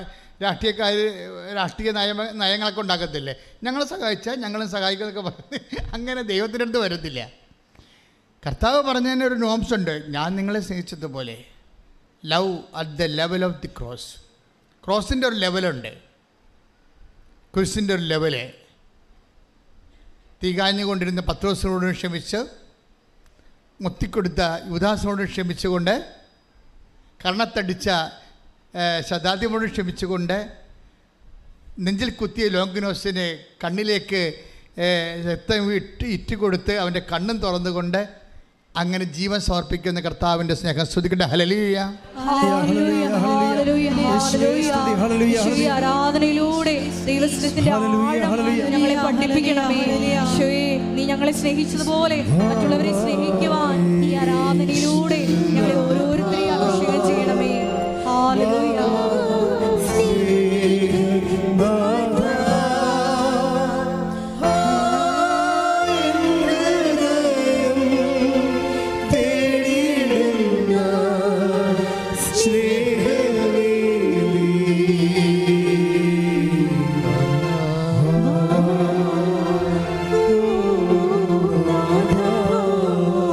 പരിശുദ്ധ പരമ ദിവ്യകാരുണ്യത്തിന്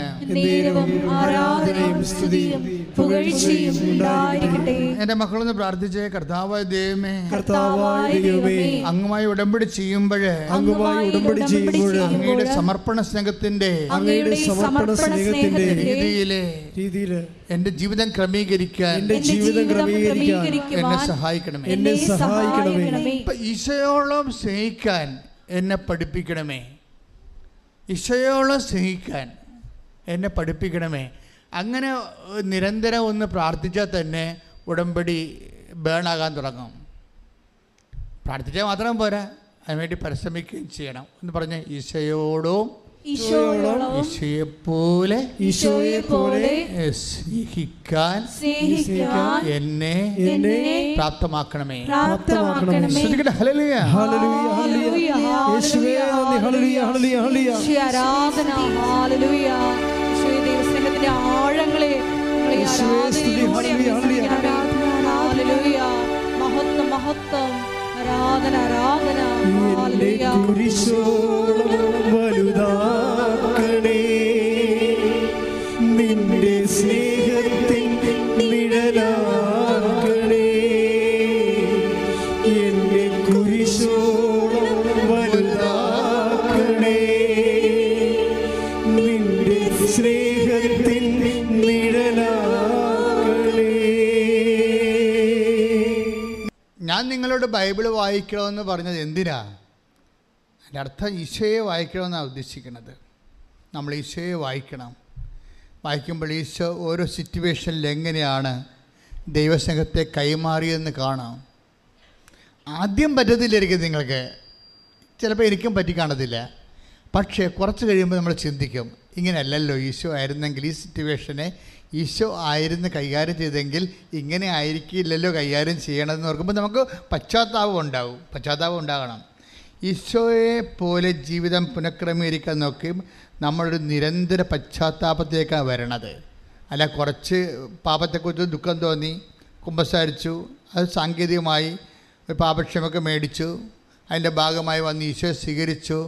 ഇതിൻ്റെ ഒരു കൗതാശികമായ ഈ നടപടിക്രമത്തിൻ്റെ അപ്പുറത്ത് ഈശോയെ ഹൃദയം കൊണ്ട് സ്നേഹിച്ച് ഈശോയുടെ വചനങ്ങൾക്ക് അനപേക്ഷണീയമായി ജീവിതം നമ്മൾ പുനഃക്രമീകരിക്കാൻ വേണ്ടിയുള്ളൊരു ത്വര നമ്മുടെ ഭാഗത്തു നിന്ന് ഉണ്ടായാൽ തന്നെ ഉടമ്പടി പെട്ടെന്ന് ബേണാകാൻ തുടങ്ങും. എനിക്ക് തോന്നണത് നിങ്ങൾ ഇപ്പോഴും പലരും ചെയ്യണത് ഉടമ്പടിയുടെ നമ്മുടെ ഈ മനുഷ്യരുടെ ആ ഭാഗത്തു നിന്നാണ് കാര്യങ്ങൾ കൂടുതൽ സെറ്റാക്കാൻ നോക്കണമെന്ന് തോന്നണം. ഉടമ്പടിയുടെ ബി പാർട്ടിലാണ് അതിൻ്റെ മുഴുവൻ ജീവനിരിക്കുന്നത്.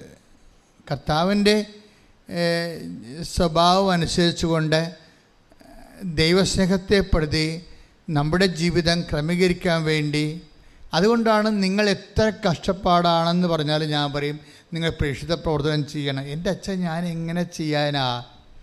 എൻ്റെ വീട്ടിൽ തന്നെ 3 രോഗികളുണ്ട്, 30 രോഗികളുണ്ടായാലും ഞാൻ പറയും നിങ്ങൾ അതൊക്കെ ശരി, അത് നിങ്ങളുടെ കടമയാണ്, നിങ്ങൾ പുറത്ത് പോയി ശുശ്രൂഷ ചെയ്യണമെന്ന് പറയും. അങ്ങനെ പറയത്തുള്ളൂ. എൻ്റെ വീട്ടിൽ തന്നെ 3 രോഗികളുണ്ടെന്ന് പറയുമ്പോൾ ഞാൻ പറയും അതൊക്കെ ശരി, അത് നിങ്ങളുടെ കടമയാണ്. പക്ഷെ നിങ്ങൾ പുറത്ത് പോയി ആശുപത്രിയിൽ പോയി എക്സ്ട്രാ രോഗികളെ കാണണമെന്ന് പറയും. എന്താ കാര്യം? നിങ്ങൾക്ക് അതിനുള്ള സ്നേഹത്തിൻ്റെ കഴിവുണ്ടെങ്കിൽ നിങ്ങൾ പോകും. അപ്പോൾ ദൈവത്തിന് തോന്നും നിങ്ങൾ ട്രൂ ആണെന്ന് തോന്നും, സത്യമാണ്, ഡ്യൂപ്ലിക്കേറ്റ് അല്ലെന്ന് തോന്നും. എൻ്റെ മക്കളെ, എപ്പോഴും നമ്മുടെ മുമ്പിൽ ഉടമ്പടി ഉയർത്തുന്ന വെല്ലുവിളി എന്താണെന്നറിയാവോ? ഉടമ്പടി ഉയർത്തുന്ന വെല്ലുവിളി നിങ്ങൾ ഡ്യൂപ്ലിക്കേറ്റ് അല്ല എന്ന് ദൈവത്തിൻ്റെ തിരുസന്നിധിയിൽ ദൈവത്തെ തെரியപ്പെടുത്തുന്നതാണ് എൻ്റെ വെല്ലുവിളി. മനസ്സിലായ? നിങ്ങൾ ഡ്യൂപ്ലിക്കേറ്റ് അല്ല, സത്യസന്ധമായിട്ടാണ് ഉടമ്പടിയിൽ ദൈവവുമായിട്ട് കൈ കൊടുത്തിരിക്കണമെന്ന് ദൈവത്തെ ബോധ്യപ്പെടുത്തുന്നതിനാണ് ഇതിൻ്റെ ഏറ്റവും വലിയ ചാലഞ്ച് എന്ന് പറയുന്നത്. നിങ്ങൾ അച്ഛൻ പറയുന്ന ഈ ചാലഞ്ച് ഏറ്റെടുക്കാൻ തയ്യാറാണെങ്കിൽ നിങ്ങൾ ദൈവം ആരാണെന്ന് നിങ്ങൾക്കറിയാവില്ല. ഉടമ്പടിയിൽ ദൈവത്തിനൊരു പഞ്ഞവുമില്ലാത്ത ഒരു പദ്ധതിയാണ് ഉടമ്പടി പോലെ. ഇന്ന് വരെ ഇപ്പോൾ കഴിഞ്ഞ ദിവസങ്ങളിൽ മാതാവ് ഒരു വ്യക്തിയുടെ ബസ്സിലിരുന്ന് അവളുടെ കൂടെ യാത്ര ചെയ്യുകയാണ്. രാത്രിയും പകലും അല്ലാതെയും എപ്പോഴും ദൈവം കൂടെ സഞ്ചരിക്കുക. അപ്പോൾ ഇതിന് വല്ലാത്ത നമുക്ക് നമ്മുടെ മുമ്പിൽ അതായത് കഴിഞ്ഞ 2000 വർഷങ്ങൾക്കുള്ളിൽ മനുഷ്യരുണ്ടായിട്ടുള്ള ദൈവാനുഭവങ്ങളെക്കാളെല്ലാം കവച്ച് വെക്കുന്ന ദൈവാനുഭവങ്ങളുമായിട്ടാണ് ഓരോ ദിവസവും കൃപാസനം കവാടം തുറക്കണത്. ജനങ്ങളുടെ ജീവിതാനുഭവങ്ങളും സാക്ഷ്യങ്ങളും കേൾക്കാൻ വേണ്ടി നമ്മളെ ഞെട്ടിച്ചുകൊണ്ട്. അപ്പോൾ അവിടെയെല്ലാം ഇൻവെസ്റ്റ് ചെയ്യാൻ ആർക്കാണ് കൂടുതൽ ഇൻവെസ്റ്റ് ചെയ്യുന്നവരെ? വെള്ളി ഇൻവെസ്റ്റ് ചെയ്യുന്നവർ വെള്ളിയാണ് കരസ്ഥമാക്കുന്നത്, സ്വർണ്ണ ഇൻവെസ്റ്റ് ചെയ്യുന്നവർ സ്വർണ്ണ കരസ്ഥമാക്കും. അപ്പോൾ ആർക്കാണ് കപ്പാസിറ്റി? ഇതിനിടയ്ക്ക് കുറേ പൊട്ടന്മാരുമുണ്ട്, പൊട്ടികളും വന്നിട്ട് ചുമ്മാ എന്തെങ്കിലും പരീക്ഷ പാസ്സാകാനോ വല്ല വസ്തു വിൽക്കാനോ വന്ന് എന്തെങ്കിലും കാണിച്ചു കൂട്ടി 2-3 പത്രം മേടിച്ച് ഈ വിറവാദം പിടിച്ചവരെ പോയി എവിടെയെങ്കിലും കൊടുത്തിട്ട് പ്രത്യക്ഷിക്കുന്ന പ്രാർത്ഥന ചൊല്ലിയിരിക്കുന്ന ആൾക്കാരുണ്ട്. എനിക്ക് അവരെക്കുറിച്ചൊന്നും പറയാനില്ല. അവരെടുത്ത് പോയിക്കോട്ടെ, അവരെ കൊണ്ട് ചെയ്യാൻ പറ്റേ അവർ ചെയ്യട്ടെ. പക്ഷേ ഇവിടെ ഉടമ്പടി ആഘോഷിക്കുന്നത് അവരല്ല. ഉടമ്പടി ആഘോഷിക്കുന്നത് ദൈവമായിട്ടാണ് ഞാൻ കൈ കൊടുത്തിരിക്കണമെന്ന് ഈ അൾത്താരെ ചവിട്ടുമ്പോൾ അമ്മ തോണ്ടിക്കൊണ്ട് പറയും, നീ ഞാനുമായിട്ട് ഇടപാട്, അപ്പായുമായിട്ടാണ് ഉടമ്പടി, ഞാനാണ് മധ്യസ്ഥെന്ന് പറയും. എന്ന് പറയുന്നവൻ കരഞ്ഞും കൂവിയും നിലവിളിച്ചുകൊണ്ടാണ് പ്രാർത്ഥിക്കുന്നത്. അവൻ പോകുമ്പോഴെല്ലാം അവൾ പോകുമ്പോഴെല്ലാം ദൈവം ഒരു നിഴല് പോലെ അവളുടെ കൂടെ കൂടും. എന്താണ് അത്? ഡ്യൂപ്ലിക്കേറ്റ് അല്ലെന്ന് ദൈവത്തിന് അറിയാം. ശ്രുതികട്ടെ ഹല്ലേലൂയ. ഉടമ്പടി എടുത്തിട്ടുള്ള ഞങ്ങൾക്ക് എല്ലാവർക്കും ഉടമ്പടിയെ കുറിച്ചുള്ള ആഴമായിട്ടുള്ള ബോധ്യങ്ങൾ നൽകണമേ. എന്നെ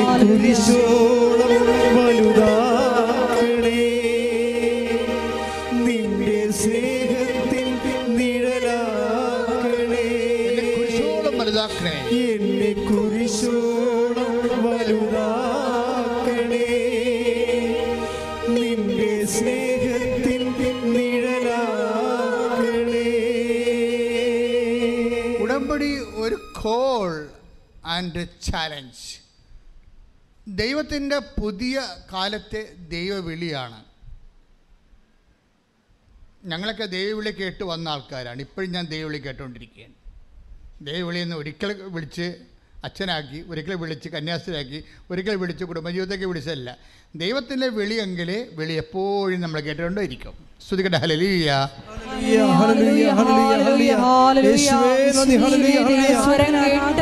ജീവിതം ക്രമപ്പെടുത്തുവാൻ ആരാധനയിലൂടെ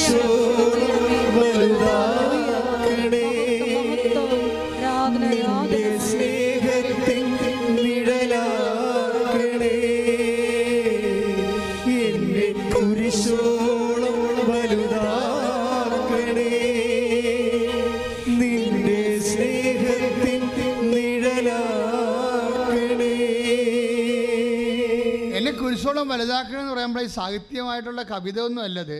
എന്നെ കർത്താവാക്കണമെന്നാണ് ഈ പ്രാർത്ഥിക്കണത്. കർത്താവിൻ്റെ സ്നേഹത്തിലേക്ക് എന്നെ വളർത്തണമേ. കർത്താവ് കാണിച്ച സ്നേഹത്തിലേക്കും സമർപ്പണത്തിലേക്കും എന്നെ ഉയർത്തണമേ. ശ്രുതികട്ടെ ഹല്ലേലൂയ. ഹല്ലേലൂയ, ഹല്ലേലൂയ. യേശുവേ നന്ദി, ഹല്ലേലൂയ. എല്ലാവരെയും കുരിശോളം സമർപ്പണ മിഷണറിമാരാക്കണമേ. ഹല്ലേലൂയ. നിന്റെ സ്നേഹത്തിൻ നിഴലാക്കണേ, എന്നെ കുരിശോളം വലുതാക്കണേ. നിന്റെ സ്നേഹത്തിൻ നിഴലാക്കണേ. ഇപ്പം കടങ്ങളെല്ലാം ഇപ്പം അർച്ചന ജിമ്മിയുടെ സ്റ്റോറിയല്ലേ നമ്മൾ പറഞ്ഞുകൊണ്ടിരിക്കണേ. അവർ പറഞ്ഞത് ഇതാണ്, എനിക്ക് ഒരു ദിവസം പോലും മുന്നോട്ട് പോകാൻ പറ്റാത്ത അവസ്ഥയായിപ്പോയി. അത് ശരിയാ. ഹസ്ബൻഡ് മരിച്ചു. അദ്ദേഹത്തിനായിരുന്ന എല്ലാ ബന്ധങ്ങളും ഒക്കെ ഉണ്ടായിരുന്നതും അദ്ദേഹമാണ് മെയിൻറ്റെയിൻ ചെയ്തുകൊണ്ട് പോണത്. ആ കണക്ഷൻസ് എല്ലാം പോയി. അപ്പോൾ എനിക്ക് ഒരു ദിവസം ഈ കുടുംബം എങ്ങനെയാണ് മുന്നോട്ട് കൊണ്ടുപോകണമെന്ന് അറിയാൻ പറ്റാത്ത അവസ്ഥയിലായിപ്പോയി ഞാനെന്നാണ്.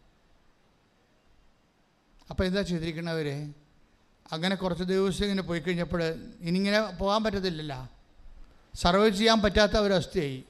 ഇപ്പം നമുക്ക് ശ്വാസം എടുക്കാൻ പറ്റില്ല. ഒരു മത്സ്യം ശ്വാസം എടുക്കാൻ ഓക്സിജൻ വെള്ളത്തിൽ നഷ്ടപ്പെട്ട് കഴിഞ്ഞാൽ പിന്നെ അത് മൂക്കും കൊണ്ട് മോളി വരും. മോളി അതിങ്ങനെ വലിച്ചുകൊണ്ടിരിക്കും. അന്തരീക്ഷത്തിൽ നിന്ന് ഇങ്ങനെ വലിച്ച് അവസാനം കിട്ടാണ്ട് തളർന്ന് അതങ്ങ് മുങ്ങിച്ചത്തു പോകും.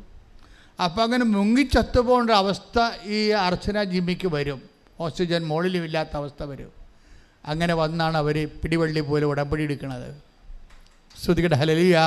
ഹല്ലേലൂയ, ഹല്ലേലൂയ. യേശുവേ നന്ദി, ഹല്ലേലൂയ, ഹല്ലേലൂയ, ഹല്ലേലൂയ, ഹല്ലേലൂയ. മരിയൻ ഉടമ്പടി എന്ന വലിയ പ്രാർത്ഥന തന്ന ദൈവപിതാവിന്റെ സ്നേഹത്തിന് നന്ദി പറയുന്നു. ഹല്ലേലൂയ. എന്തു ചെയ്തും നന്ദി ചൊല്ലിടും എന്റെ കൊച്ചു ജീവിതത്തെ ഞാൻ നിന്റെ മുൻപിൽ കാഴ്ചയിടാം. ഇത്ര നല്ല ദൈവത്തോടു ഞാൻ എന്തു ചെയ്തും നന്ദി ചൊല്ലിടും എന്റെ കൊച്ചു ജീവിതത്തെ ഞാൻ നിന്നെ മുൻപിൽ കാഴ്ചയിടാം. Praise the Lord. Praise the Lord. ഉടമ്പടി എടുത്തിട്ട് ഫസ്റ്റ് റെസ്പോൺസ് എന്താണെന്നറിയാമോ? അതായത് ഇവർക്ക് കിട്ടുന്ന ഫസ്റ്റ് എയ്ഡ്, ഇവർ കാഷ്വാലിറ്റിയില്ല, അപകടം വന്ന് കാഷ്വാലിറ്റിയിലായിപ്പോയി. അവരുടനെ അവർക്ക് കിട്ടുന്ന ഉടമ്പടി എടുക്കുമ്പോൾ കിട്ടുന്ന ഫസ്റ്റ് എയ്ഡ് എന്താണ്? എൻ്റെ ടെൻഷൻ മറന്നുപോയെന്ന് ഞാൻ. Praise the Lord.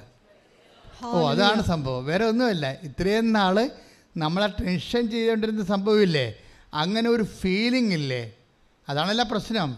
നമുക്ക് വീടില്ല, അല്ലെ കടമുണ്ട്, കടക്കാർ നമ്മളെ വളയുന്നു, ജപ്തി ചെയ്യാൻ പോകുന്നു, കുഞ്ഞുങ്ങളെ പഠിപ്പിക്കാൻ മേൽഗതിയില്ല, ഇങ്ങനെ പല പല വിഷയങ്ങൾ ഇങ്ങനെ ടെൻഷൻ അടിക്കുകയില്ലേ. ടെൻഷൻ അടിക്കുന്ന ആ ടെൻഷൻ തന്നെ പെട്ടെന്ന് വൈപ്പ് ഔട്ടായി പോകും. നമ്മൾ പറയുന്ന കപ്പാസിറ്റിയിലല്ല ഉടമ്പടി പോണത്. ഇത് 11 kV കൂടി അങ്ങനെ പോവുകയാണ് സംഭവം. നമ്മുടെ ഈ കൈവയറിങ് സംഭവമൊന്നുമല്ല. എന്ന് വെച്ച് കഴിഞ്ഞാൽ ദൈവത്തിന് അറ്റൊക്കെ ചെയ്യാൻ പറ്റും. നിനക്കെപ്പോഴും പിശാചൻ നിന്നോട് പറഞ്ഞിരിക്കാമെന്നറിയാവോ? ഞാൻ ഉടമ്പടി എടുത്താലും പിന്നെ ഞാൻ തന്നെ ഇതെല്ലാം ചെയ്യണ്ടേ, ഞാൻ തന്നെ ഇതെല്ലാം അഭിമുഖീകരിക്കണ്ടേ. അപ്പോൾ എന്താ പറയണത്? നീ അഭിമുഖീകരിക്കണ്ടെന്നാ പറയണത്. എന്താ കാര്യം? നിൻ്റെ മനസ്സിനെ ദൈവം ദൈവത്തിൻ്റെ മനസ്സ് പോലെയാകും. ദൈവത്തിന് ടെൻഷനില്ലല്ല, അതാ സംഭവം. നിൻ്റെ മനസ്സിനെ, അതാ അച്ഛൻ ജിമ്മി പറയണത്, എൻ്റെ ടെൻഷൻ പോയെന്ന്.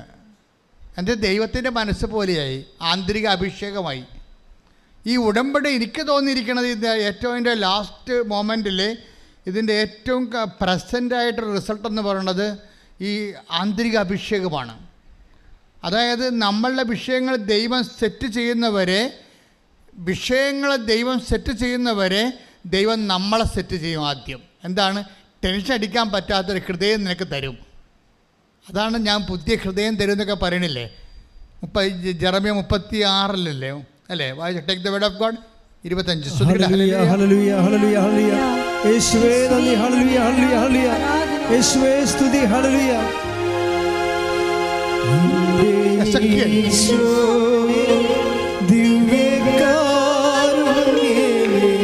നിത്യ സ്നേഹമായി നീ വന്നു വാഴണേ. ഒരുമിച്ച് പാടണം. യേശുവേ ദിവ്യകാരുണ്യമേ നിത്യ സ്നേഹമായി നീ വന്നു വാഴണേ. എസ്ഐ 11:19. എസെക്കിയേൽ 11:19.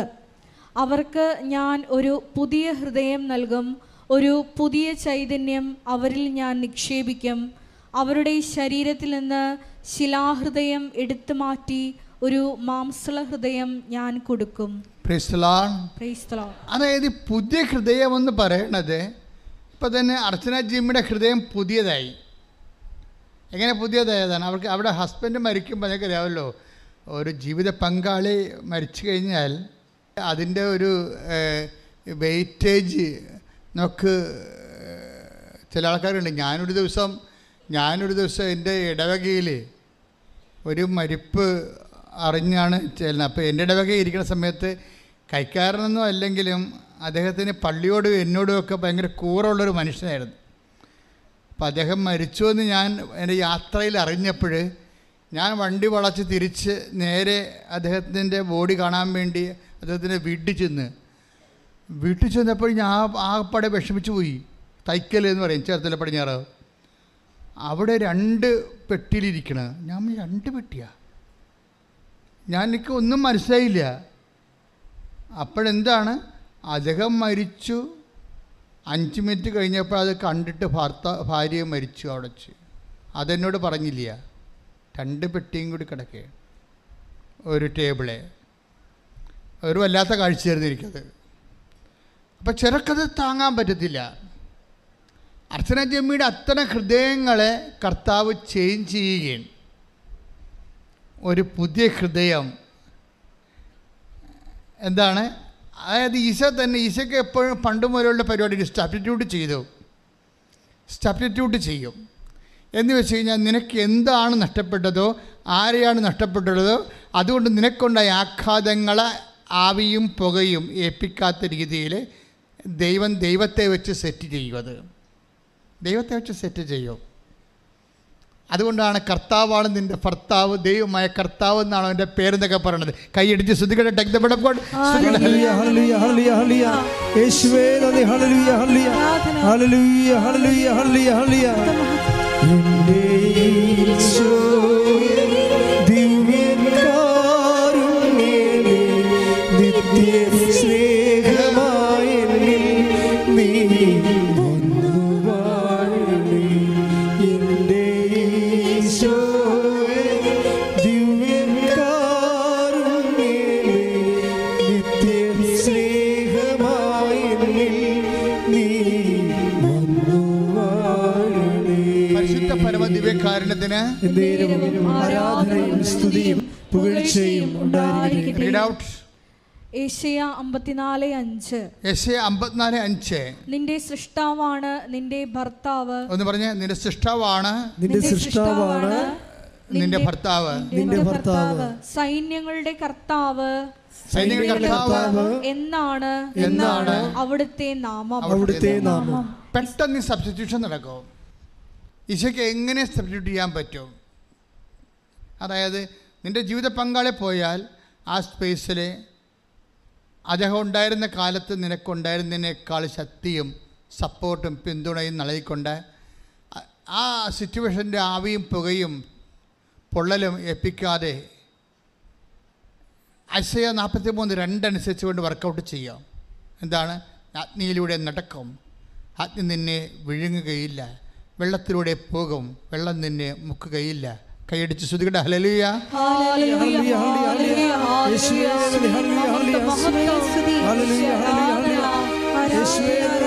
പരീക്ഷയിലൂടെ നടക്കുമ്പോൾ അഭിഷേകത്താൽ ഞങ്ങളെ പൊതിഞ്ഞു പിടിക്കണമേ.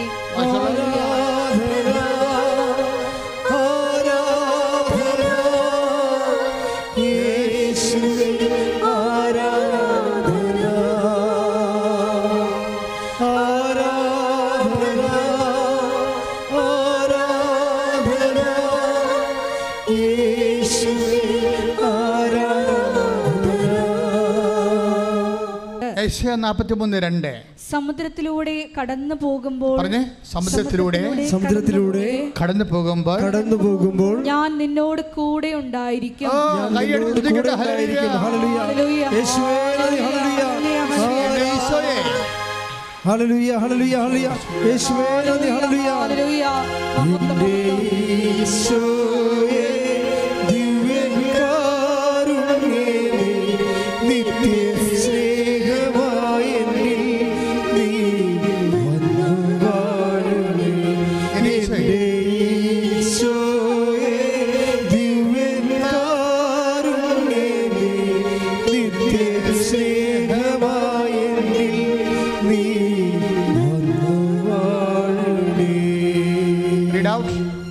നദികൾ കടക്കുമ്പോൾ അത് നിന്നെ മുക്കിക്കളയുകയില്ല. അഗ്നിയിലൂടെ നടന്നാലും നിനക്ക് പൊള്ളലേൽക്കുകയില്ല. ജ്വാല നിന്നെ ദഹിപ്പിക്കുകയുമില്ല.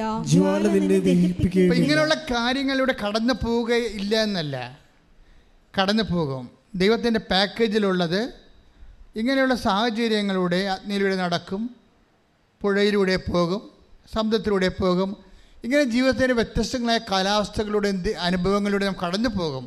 പക്ഷെ കടന്നു പോകുമ്പോഴെന്താണ്? There is a package. അത് കവനൻ്റൽ പാക്കേജാണത്. എന്താണ് അത്? തീ നിന്നെ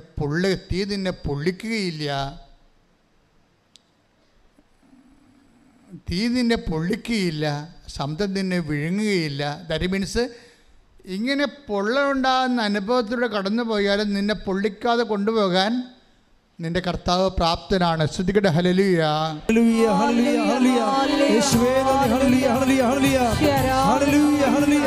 പ്രതികൂല സാഹചര്യങ്ങളിൽ ഞങ്ങളെ നടത്തുന്ന അവിടുത്തെ സ്നേഹത്തിന് നന്ദി പറയുന്നു. വെള്ളത്തിനോളങ്ങൾ എന്നെ തകർക്കുവാൻ സാധ്യമല്ല. അഗ്നിനാളങ്ങൾ വെള്ളത്തിനോളങ്ങൾ എന്നെ തകർക്കുവാൻ സാധ്യമല്ല. അഗ്നിയിലിറങ്ങി വെള്ളത്തിൽ നടന്ന് കൂടെ വരുവാൻ യേശുവുണ്ട്. അഗ്നിയിലിറങ്ങി വെള്ളത്തിൽ നടന്ന് കൂടെ വരുവാൻ യേശുവുണ്ട്. കാണുന്നു ഞാൻ വിശ്വാസത്താ എൻ മുൻപിൽ ചെങ്കടൽ ഉണ്ടാകുന്നു. കാണുന്നു ഞാൻ വിശ്വാസത്താ എൻ മുൻപിൽ ചെങ്കടൽ ഉണ്ടാകുന്നു. പരിശുദ്ധ പരമ ദിവ്യകാരുണ്യത്തിന് ആരാധനയും സ്തുതിയും പുകഴ്ചയും ഉണ്ടായിരിക്കട്ടെ. അതായത് നിങ്ങൾ ബൈബിൾ വായിക്കുമ്പോൾ നിങ്ങളൊരു ഭാഗം എടുത്ത് വായിച്ചു, കഥ വായിക്കണപ്പോൾ കഥ വായിച്ചു, അത് കാര്യങ്ങൾ മനസ്സിലാക്കി നമ്മൾ മുത്തി എവിടെയെങ്കിലും ഭാഗത്ത് വെച്ചു. ഇത് ആർക്ക് പറ്റും? ബൈബിൾ വായിക്കാൻ ഉദ്ദേശിക്കുന്ന അങ്ങനെയല്ല. ബൈബിള് ഈ ഭൂമുഖത്ത് മനുഷ്യന് കൊടുക്കുന്ന ഒരു ദൈവാനുഭവത്തിൻ്റെ സാധ്യതയുണ്ട്.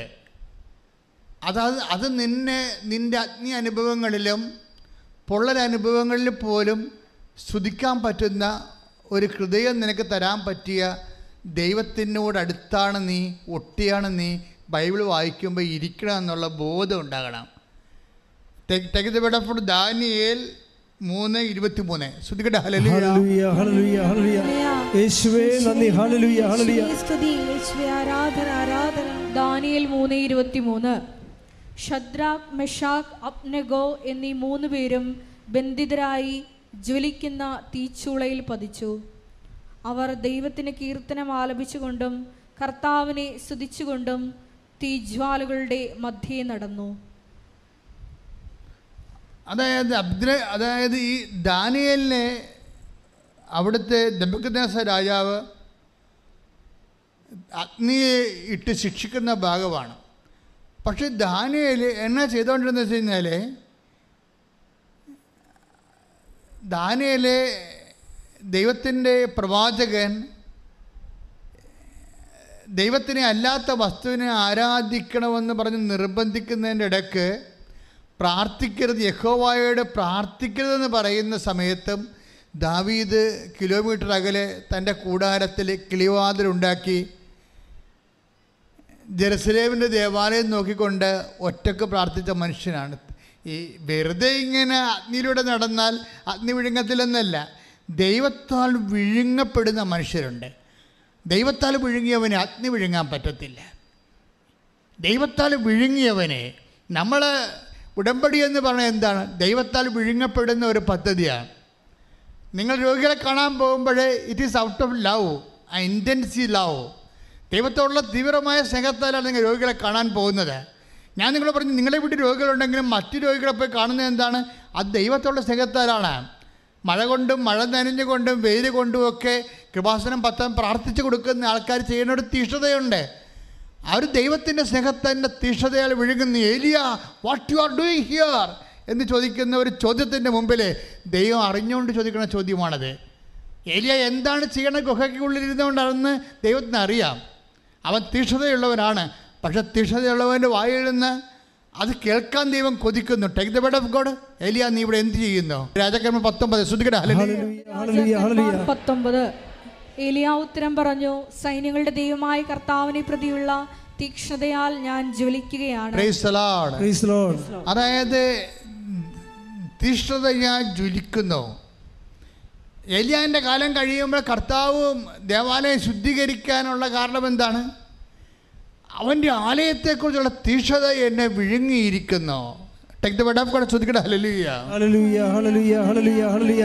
യേശുവേ നന്ദി. ഹല്ലേലൂയ, ഹല്ലേലൂയ, ഹല്ലേലൂയ, ഹല്ലേലൂയ, ഹല്ലേലൂയ, ഹല്ലേലൂയ, ഹല്ലേലൂയ. യേശുവേ സ്തുതി. ഹല്ലേലൂയ, ഹല്ലേലൂയ, ഹല്ലേലൂയ, ഹല്ലേലൂയ, ഹല്ലേലൂയ.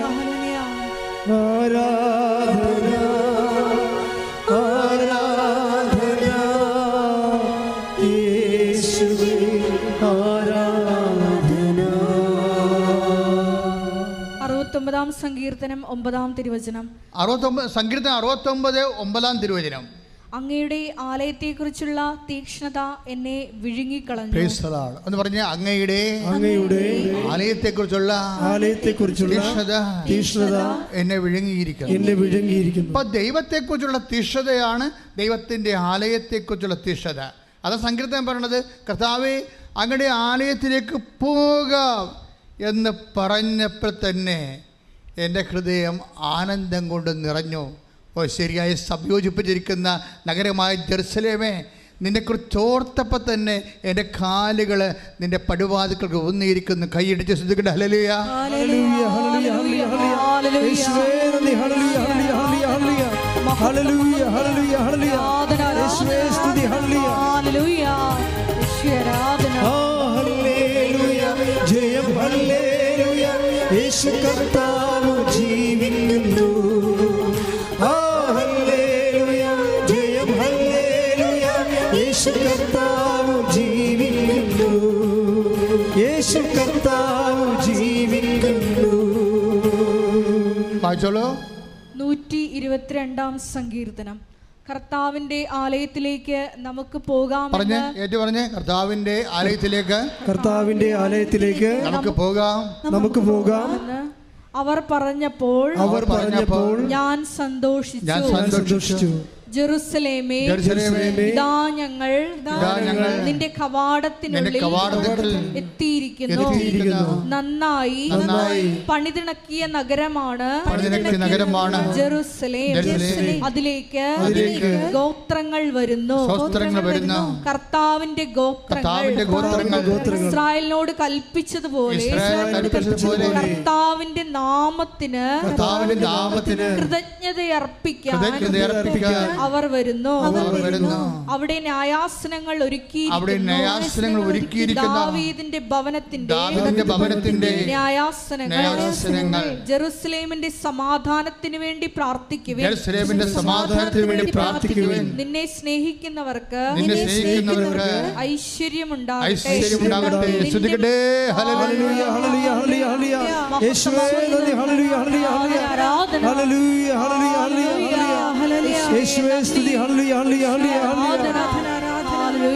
എൻ്റെ യേശുവേ ദിവ്യകാരുണ്യമേ, നിന്റെ സ്നേഹമായി നീ വന്നു വാഴണേ. എൻ്റെ യേശുവേ ദിവ്യകാരുണ്യമേ, നിത്യ സ്നേഹമായി നീ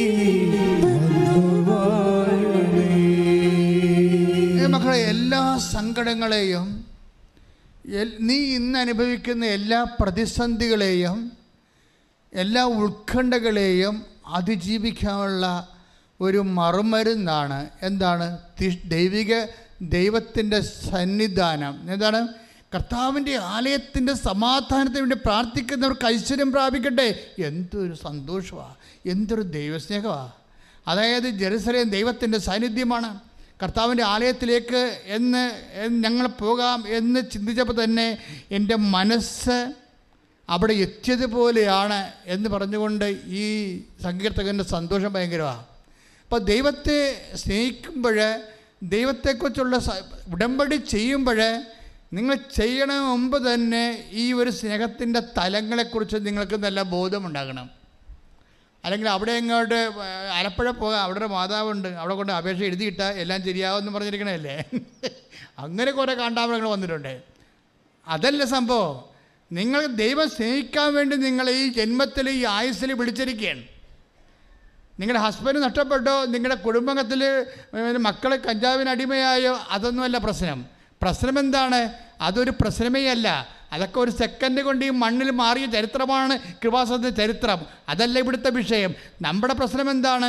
ദൈവത്തെ സ്നേഹിക്കാനുള്ള വിളി ലഭിച്ചിട്ട് ആ വിളി മനസ്സിലാക്കാത്ത പോലെയല്ലേ നമ്മുടെ പ്രശ്നം.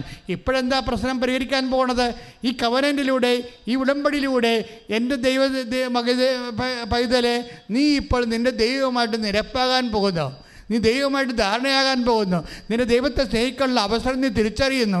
അവസരം സ്നേഹിച്ചുകൊണ്ട് നീ തീഷ്ണതയായി ജ്വലിച്ചുകൊണ്ട് നീ ദൈവത്താൽ വിഴുങ്ങപ്പെടാൻ പോകുന്നു. മറ്റാരും നിന്നെ വിഴുങ്ങാൻ പറ്റാത്ത രീതിയിൽ ദൈവത്താൽ വിഴുങ്ങപ്പെടാൻ വേണ്ടി ദൈവം ഒരു സംവിധാനം ഉണ്ടാക്കിയിരിക്കുന്നു. That is covenant. അതാണ് ഉടമ്പടി. ശ്രുതികട്ടെ. ഹല്ലേലൂയ.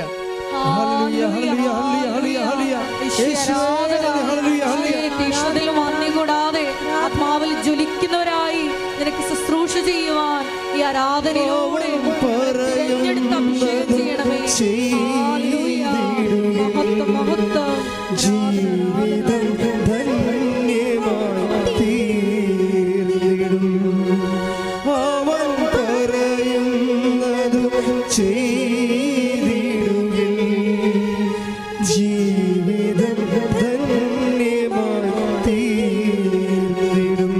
പരിശുദ്ധ പരമദിവ്യകാരുണ്യത്തിന് ആരാധനയും സ്തുതിയും പുകഴ്ചയും ഉണ്ടായിരിക്കട്ടെ. പരിശുദ്ധ പരമദിവ്യകാരുണ്യത്തിന് ആരാധനയും സ്തുതിയും പുകഴ്ചയും ഉണ്ടായിരിക്കട്ടെ. ദൈവത്തെ സ്നേഹിക്കാൻ ആ സ്നേഹത്തിൻ്റെ തീക്ഷ ജ്വലിച്ചുകൊണ്ട് നിന്റെ സത്യസന്ധത വെളിവാക്കിക്കൊണ്ട് ദൈവത്തെ, ഈ ലോകത്തെ ജയിക്കാൻ ദൈവത്തിൻ്റെ സ്വർഗീയ സംവിധാനമാണ് ഉടമ്പടി. ശ്രുതികട്ടെ. ഹല്ലേലൂയ.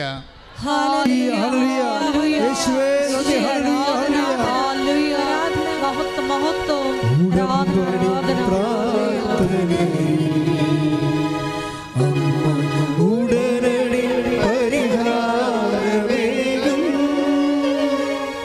ഉടമ്പടി പ്രാർത്ഥന.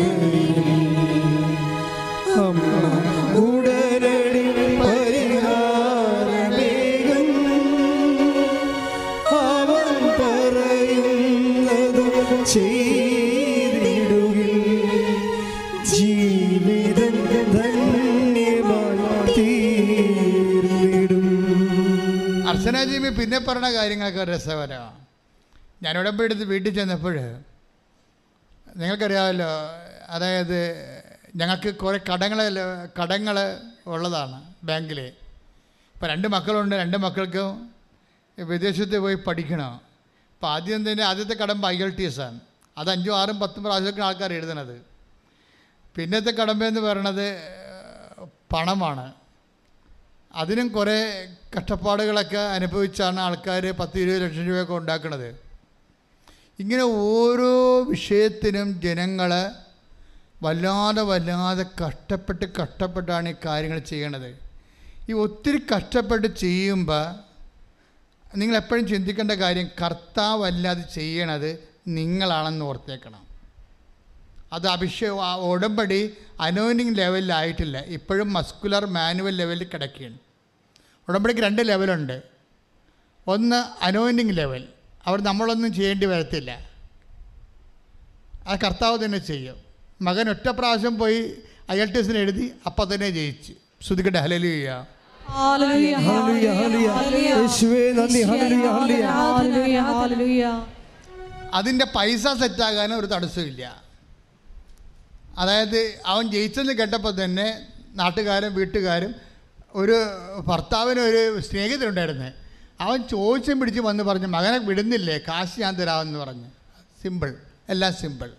നോക്കിയേ, ഇതിന് മസിലില്ല, മാനുവലില്ല, എല്ലാം എന്താണ് ദൈവം നേരിട്ട് നിന്ന്, അതായത് ഈശോ നേരെ വീട്ടിൽ വന്നിട്ട് നിർത്തി, നമ്മൾ നിർത്തി കാര്യസ്ഥനായിട്ട് വന്നിട്ട് നിന്ന് ചെയ്യിക്കും. അവിടെ പോയി നിന്നിട്ട് കാര്യങ്ങൾ ചെയ്യിക്കും.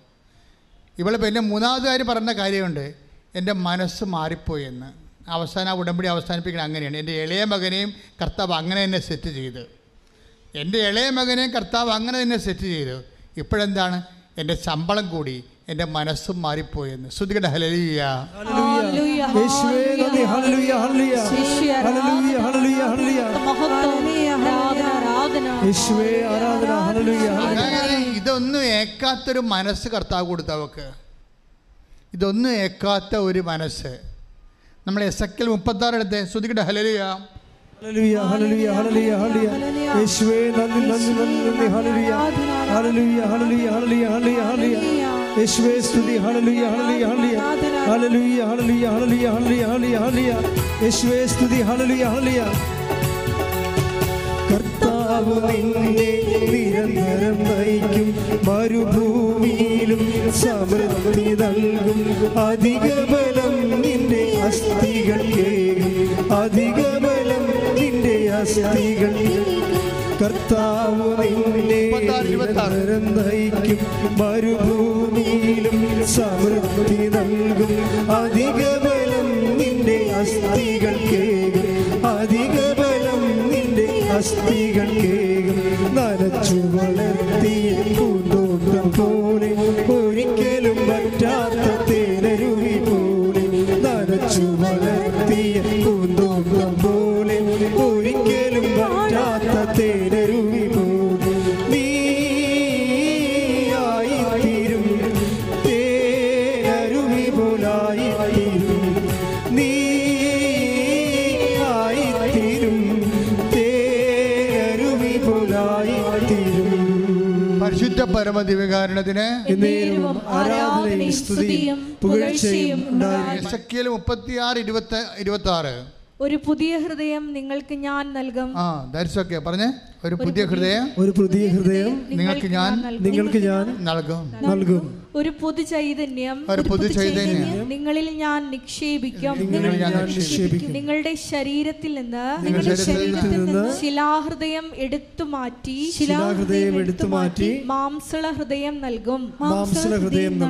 എൻ്റെ മക്കൾ, ഇതിൻ്റെ വിഷയം എന്ന് പറയുന്നത് അനോയിന്റഡ് ഹാർട്ടാണ്. നമ്മൾ അനുഭവത്തിലെ ദൈവവചനത്തിൻ്റെ അനുഭവത്തിൽ അതെങ്ങനെയാണെന്നാണ്. ദൈവവചനത്തിൻ്റെ അനുഭവത്തിലെന്ന് പറയുമ്പോൾ നമുക്ക് ഈ ഇതേ വേവ് ലെങ്തിൽ ദൈവാനുഭവം പ്രാപിച്ചവരുടെ പ്രതികരണങ്ങൾ നമ്മൾ പരിശോധിക്കുമ്പോൾ നമുക്ക് മനസ്സിലാകണം എന്താണെന്ന് വെച്ച് കഴിഞ്ഞാൽ, ദൈവത്തിൻ്റെ ഒരു ഹൃദയം ഇവർക്ക് വെച്ച് കൊടുക്കും ദൈവം. ഈ ഒരു പുതിയ ഹൃദയം എന്ന് പറഞ്ഞാൽ എന്താ? പഴയ ഹൃദയം, മാംസമായ ഹൃദയം, ശിലാതുല്യമായ ഹൃദയം എന്ന് കഴിഞ്ഞാൽ എല്ലാത്തിനോടും നമുക്ക് നിരാശ, സങ്കടം, ദേഷ്യം, അരിശം, കോപം ഇങ്ങനെയൊക്കെ തോന്നുന്ന അതായത് ശിലാതുല്യമായ ഹൃദയം അതെന്ത് ചെയ്യും? എടുത്തു മാറ്റുമെന്നാണ്. അപ്പം നിൻ്റെ കോപം മാറണില്ല, നിൻ്റെ എടുത്തുചാട്ടം മാറണില്ല, മുൻകോപം മാറണില്ല എന്നൊക്കെ നീ പറയല്ലേ. നമുക്ക് വേണമെങ്കിൽ യമനിയമ, ആസന, പ്രാണായാമ, പ്രത്യാസ, നിത്യാസ, സമാധിയിലൂടെ ഒരു വേണമെങ്കിൽ നമുക്ക് മാനുഷികമായിട്ട് ഒരു ആധ്യാത്മിക യുദ്ധത്തിൽ ഏർപ്പെടുത്തുകൊണ്ട് നമുക്ക് നമ്മളെ തന്നെ ക്രമീകരിക്കാൻ പറ്റും. പക്ഷേ ദൈവികമായ കാര്യം ഈ മാനുവലല്ല നടക്കുന്നത്. ദൈവം തന്നെ എടുത്ത് മാറ്റുകയാണ്. ശിലാഹൃദയം എടുത്തു മാറ്റും. ഒരു സുപ്രഭാതത്തിൽ ദൈവം ആ സംഭവം എടുത്തു മാറ്റും. കോപിക്കുന്ന സ്വഭാവം എടുത്തു മാറ്റും. ദേഷ്യപ്പെടുന്ന സ്വഭാവം എടുത്ത് മാറ്റും, എടുത്തുചാട്ടത്തിൻ്റെ സ്വഭാവം എടുത്ത് മാറ്റും, വെറുപ്പിൻ്റെ സ്വഭാവം എടുത്ത് മാറ്റും, ദൈവം എടുത്ത് മാറ്റും. ഒന്ന് പ്രാർത്ഥിച്ച്, കർത്താവേ ഞാൻ ഉടമ്പടി എടുത്ത ദൈവ പൈതലാണ്. എന്റെ കോപിക്കുന്ന സ്വഭാവത്തെ, കഠിനമായ ഹൃദയത്തെ, പ്രതികാരമുള്ള ഹൃദയത്തെ, ദേഷ്യമുള്ള ഹൃദയത്തെ എടുത്തു മാറ്റണമേ. എന്നിൽ അങ്ങയുടെ ഹൃദയത്തെ, ദൈവഹൃദയത്തെ പുനഃസ്ഥാപിക്കണമേ. എസെക്കിയേല് 36:26 ദൈവഹൃദയത്താൽ അഭിഷേകം ചെയ്യണമേ. ഹല്ലേലൂയ, ഹല്ലേലൂയ, യേശുവേ സ്തുതി, ഹല്ലേലൂയ, ഹല്ലേലൂയ. യേശുവേ ഉടമ്പടി എടുത്ത് ഞങ്ങൾക്ക് എല്ലാവർക്കും ഹല്ലേലൂയ, ഹല്ലേലൂയ, ഹല്ലേലൂയ, യേശുവേ നന്ദി, ഹല്ലേലൂയ, ഹല്ലേലൂയ, ഞങ്ങളിൽ ഹല്ലേലൂയ, ഹല്ലേലൂയ, ഹല്ലേലൂയ. മഹത്വം, മഹത്വം, ആരാധന, ആരാധന. പരിശുദ്ധ പരമദിവ്യകാരുണ്യത്തിന് ആരാധനയും സ്തുതിയും പുകഴ്ചയും ഉണ്ടായിരിക്കട്ടെ. യെരമ്യാ 31:33 ശ്രുതികട. ഹല്ലേലൂയ, ഹല്ലേലൂയ, ഹല്ലേലൂയ, ഹല്ലേലൂയ, ഹല്ലേലൂയ, ഹല്ലേലൂയ, യേശുവേ നന്ദി, ഹല്ലേലൂയ, ഹല്ലേലൂയ. യെരമ്യാ 31:33 അതെ. കർത്താവ് അരുൾ ചെയ്യുന്നു, പറഞ്ഞേ, കർത്താവ് അരുൾ ചെയ്യുന്നു, ആ ദിവസം വരുമ്പോൾ ഞാൻ ഇസ്രായേലുമായി ചെയ്യുന്ന ഉടമ്പടി ഇതായിരിക്കും. ഞാൻ എന്റെ നിയമം അവരുടെ ഉള്ളിൽ നിക്ഷേപിക്കും, അവരുടെ ഹൃദയത്തിൽ എഴുതും. ഞാൻ അവരുടെ ദൈവവും അവർ എന്റെ ജനവും ആയിരിക്കും. എൻ്റെ മക്കളെ, ഇതാണ് പ്രശ്നം. അതായത് നമ്മൾ നേരത്തെ വായിച്ച ജെറമിയായുടെ എസെക്കിയേലിലെ 36:26 ശിലാഹൃദയം എടുത്ത് മാറ്റിയിട്ട് മാംസലമായ ഹൃദയം ദൈവത്തിൻ്റെ ഹൃദയം നൽകുന്നു എന്നതിൻ്റെ അർത്ഥം അത് ഈ ജെറമിയ 31:33. എന്താ അത് കാര്യം? ദൈവത്തിൻ്റെ ഹൃദയം തന്നെ നമുക്ക് തരികയാണ്.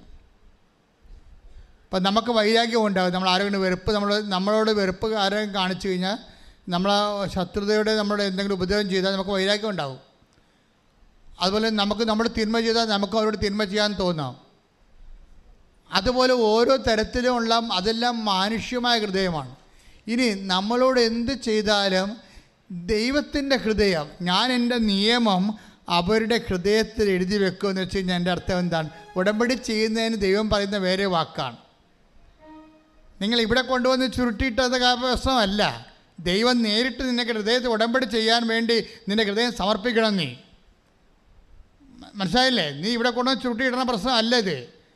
ഇതിങ്ങനെ ചെയ്യണ മുമ്പ് തന്നെ നിൻ്റെ ഹൃദയത്തെ ദൈവ തിരുസന്നിധിയിൽ ദൈവത്തിൻ്റെ കൽപ്പനകൾ എഴുതാൻ വേണ്ടി മാത്രം ദൈവം നിൻ്റെ ഹൃദയത്തെ ദൈവത്തിന് സമർപ്പിക്കണം. കർത്താവേ, ഞാൻ എൻ്റെ ഹൃദയത്തിൽ നീ എഴുതണം.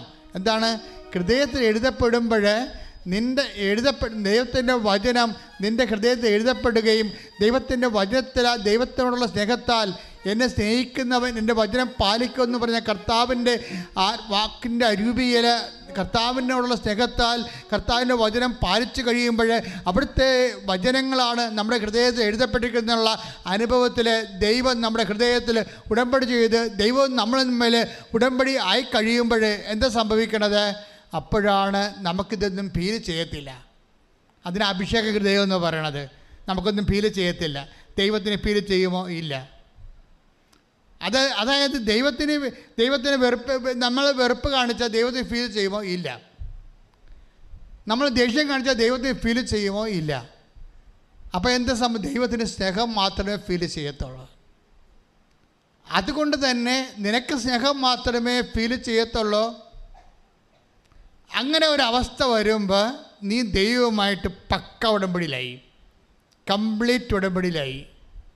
ഞാൻ എൻ്റെ ഇപ്പം ജെറമ്യ 31:33 ഞാൻ എൻ്റെ വചനങ്ങൾ നിൻ്റെ ഹൃദയത്തിൽ എഴുതി വെക്കുമെന്ന് പറയുമ്പോൾ, എസെക്കിയേൽ 36:26 ഞാൻ നിനക്ക് പുതിയ ഹൃദയം തരുമെന്ന് പറയുമ്പോൾ രണ്ട് ഫലത്തിൽ ഒന്നാണ്. എന്താ കാര്യം? നിനക്ക് ദൈവസ്നേഹം നിറഞ്ഞിരിക്കുന്ന കർത്താവിൻ്റെ ആ സ്നേഹത്താൽ കർത്താവിൻ്റെ വചനം എന്നെ സ്നേഹിക്കുന്നതിൻ്റെ വചനങ്ങൾ പാലിക്കുമെന്ന് പറഞ്ഞ 13:35 യോഹന്നാൻ്റെ സുവിശേഷം വർക്കൗട്ട് ചെയ്യാൻ. അതായത് ഉടമ്പടി എന്ന് പറയണത് ദൈവം നമ്മുടെ ഹൃദയത്തിൽ നിർവഹിക്കുന്ന ദൈവികമായ ഒരു ആലേഖന അഭിഷേക പദ്ധതിയാണ്. കൈയടിച്ച് ശ്രദ്ധിക്കട്ടെ. ഹല്ലേലൂയ,